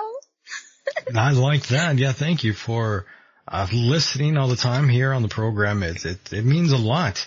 I know. I've been listening for like 2 years now. I know that's another thing. You've been listening to the program for so long now. I'm hardcore. You are. You're definitely a hardcore, and I appreciate that very much. Not many people can say that. Wow. Good. I'm doing something right then. Of course, and a special shout out to those in the chat room. Really do. Ooh. Yeah, I'd love that and really appreciate those out there. Gotta appreciate Brig out there who's been holding it down in the chat room, and of course, Chefist out there. I really appreciate that, and I think that's Andy actually posting in the chat room. Oh, Andy. He's been acting crazy, of course. He's been out there. He's always crazy. Yeah, and everyone else that was in the chat room, I do appreciate you guys being there listening to the show. It's been fantastic. And Vanessa, did you like the program overall? I did. Always. I always like it. I never have a complaint. It didn't sting on ice. It wasn't terrible. It was cool. It was really cool. There was all the emotions. It was fun. It was sad. It was exciting. Yeah, that's the sort of thing I do like to hear. I'm glad you liked the show. I'm glad it wasn't a stinker. No, never. It's never stunk. Fantastic. Well, once again, thank you, Vanessa, for being a part of the program. I do love bringing you on. All right. Thank you. Love you. Love you a lot, Vanessa, and I'll talk to you soon. All right. Bye. All right. Good night. And there we go. Of course, a special shout out to Paranormal Form and the Fringe FM. Great folks all over the place. And if you are listening to this on a replay, keep in mind every Saturday night at 8 p.m. Pacific Standard Time, 11 p.m. Eastern Time on the TuneIn Radio app. And of course, if you enjoy this program and want to help fund the program, go to michaeldeacon.com and click the donate button there. Any amount is fine. Just keep in mind this program completely depends on its listeners. That means you sitting there. Be a friend and share the program. I'm Michael Deacon. Thanks for listening. And with that said, the world is a mysterious place and life itself is a mystery. Until next time. Good night, everybody. I'm not that way. I'm a Christian. Drop out of college. Drop out of graduate school. Drop out of... You mentioned the Illuminati, yeah. We won't go into behind them, but the Illuminati certainly is part of the whole thing. The top members of the Illuminati are open worshippers. I could tell that all the mainstream media outlets were giving me like bullshit. Like, you can just see it. It's clear. How appropriate. I wish I could be in that ring with Hogan right now. It's crazy. I had no idea this shit existed before 726. Oh, Grammy. I like Grammy. I'm gonna keep it real. A lot of good content. A lot of cool topic. I feel, fortunate to have an opportunity to speak to you guys tonight. You guys are really big. Yeah, Mr. Rusev. That son of a bitch. I like that, man. It's the simplest shit. You go in there, you see the bartender, you say, what the fuck do you have in your pocket? What the fuck are you going to be smoking till about midnight? That's what I want. Just for what it's worth, I want to put in my 2 cents to tell you both that you have one of the most incredibly well-rounded shows. 2 years old, still a virgin. Guess what, motherfucker? Successfully erased.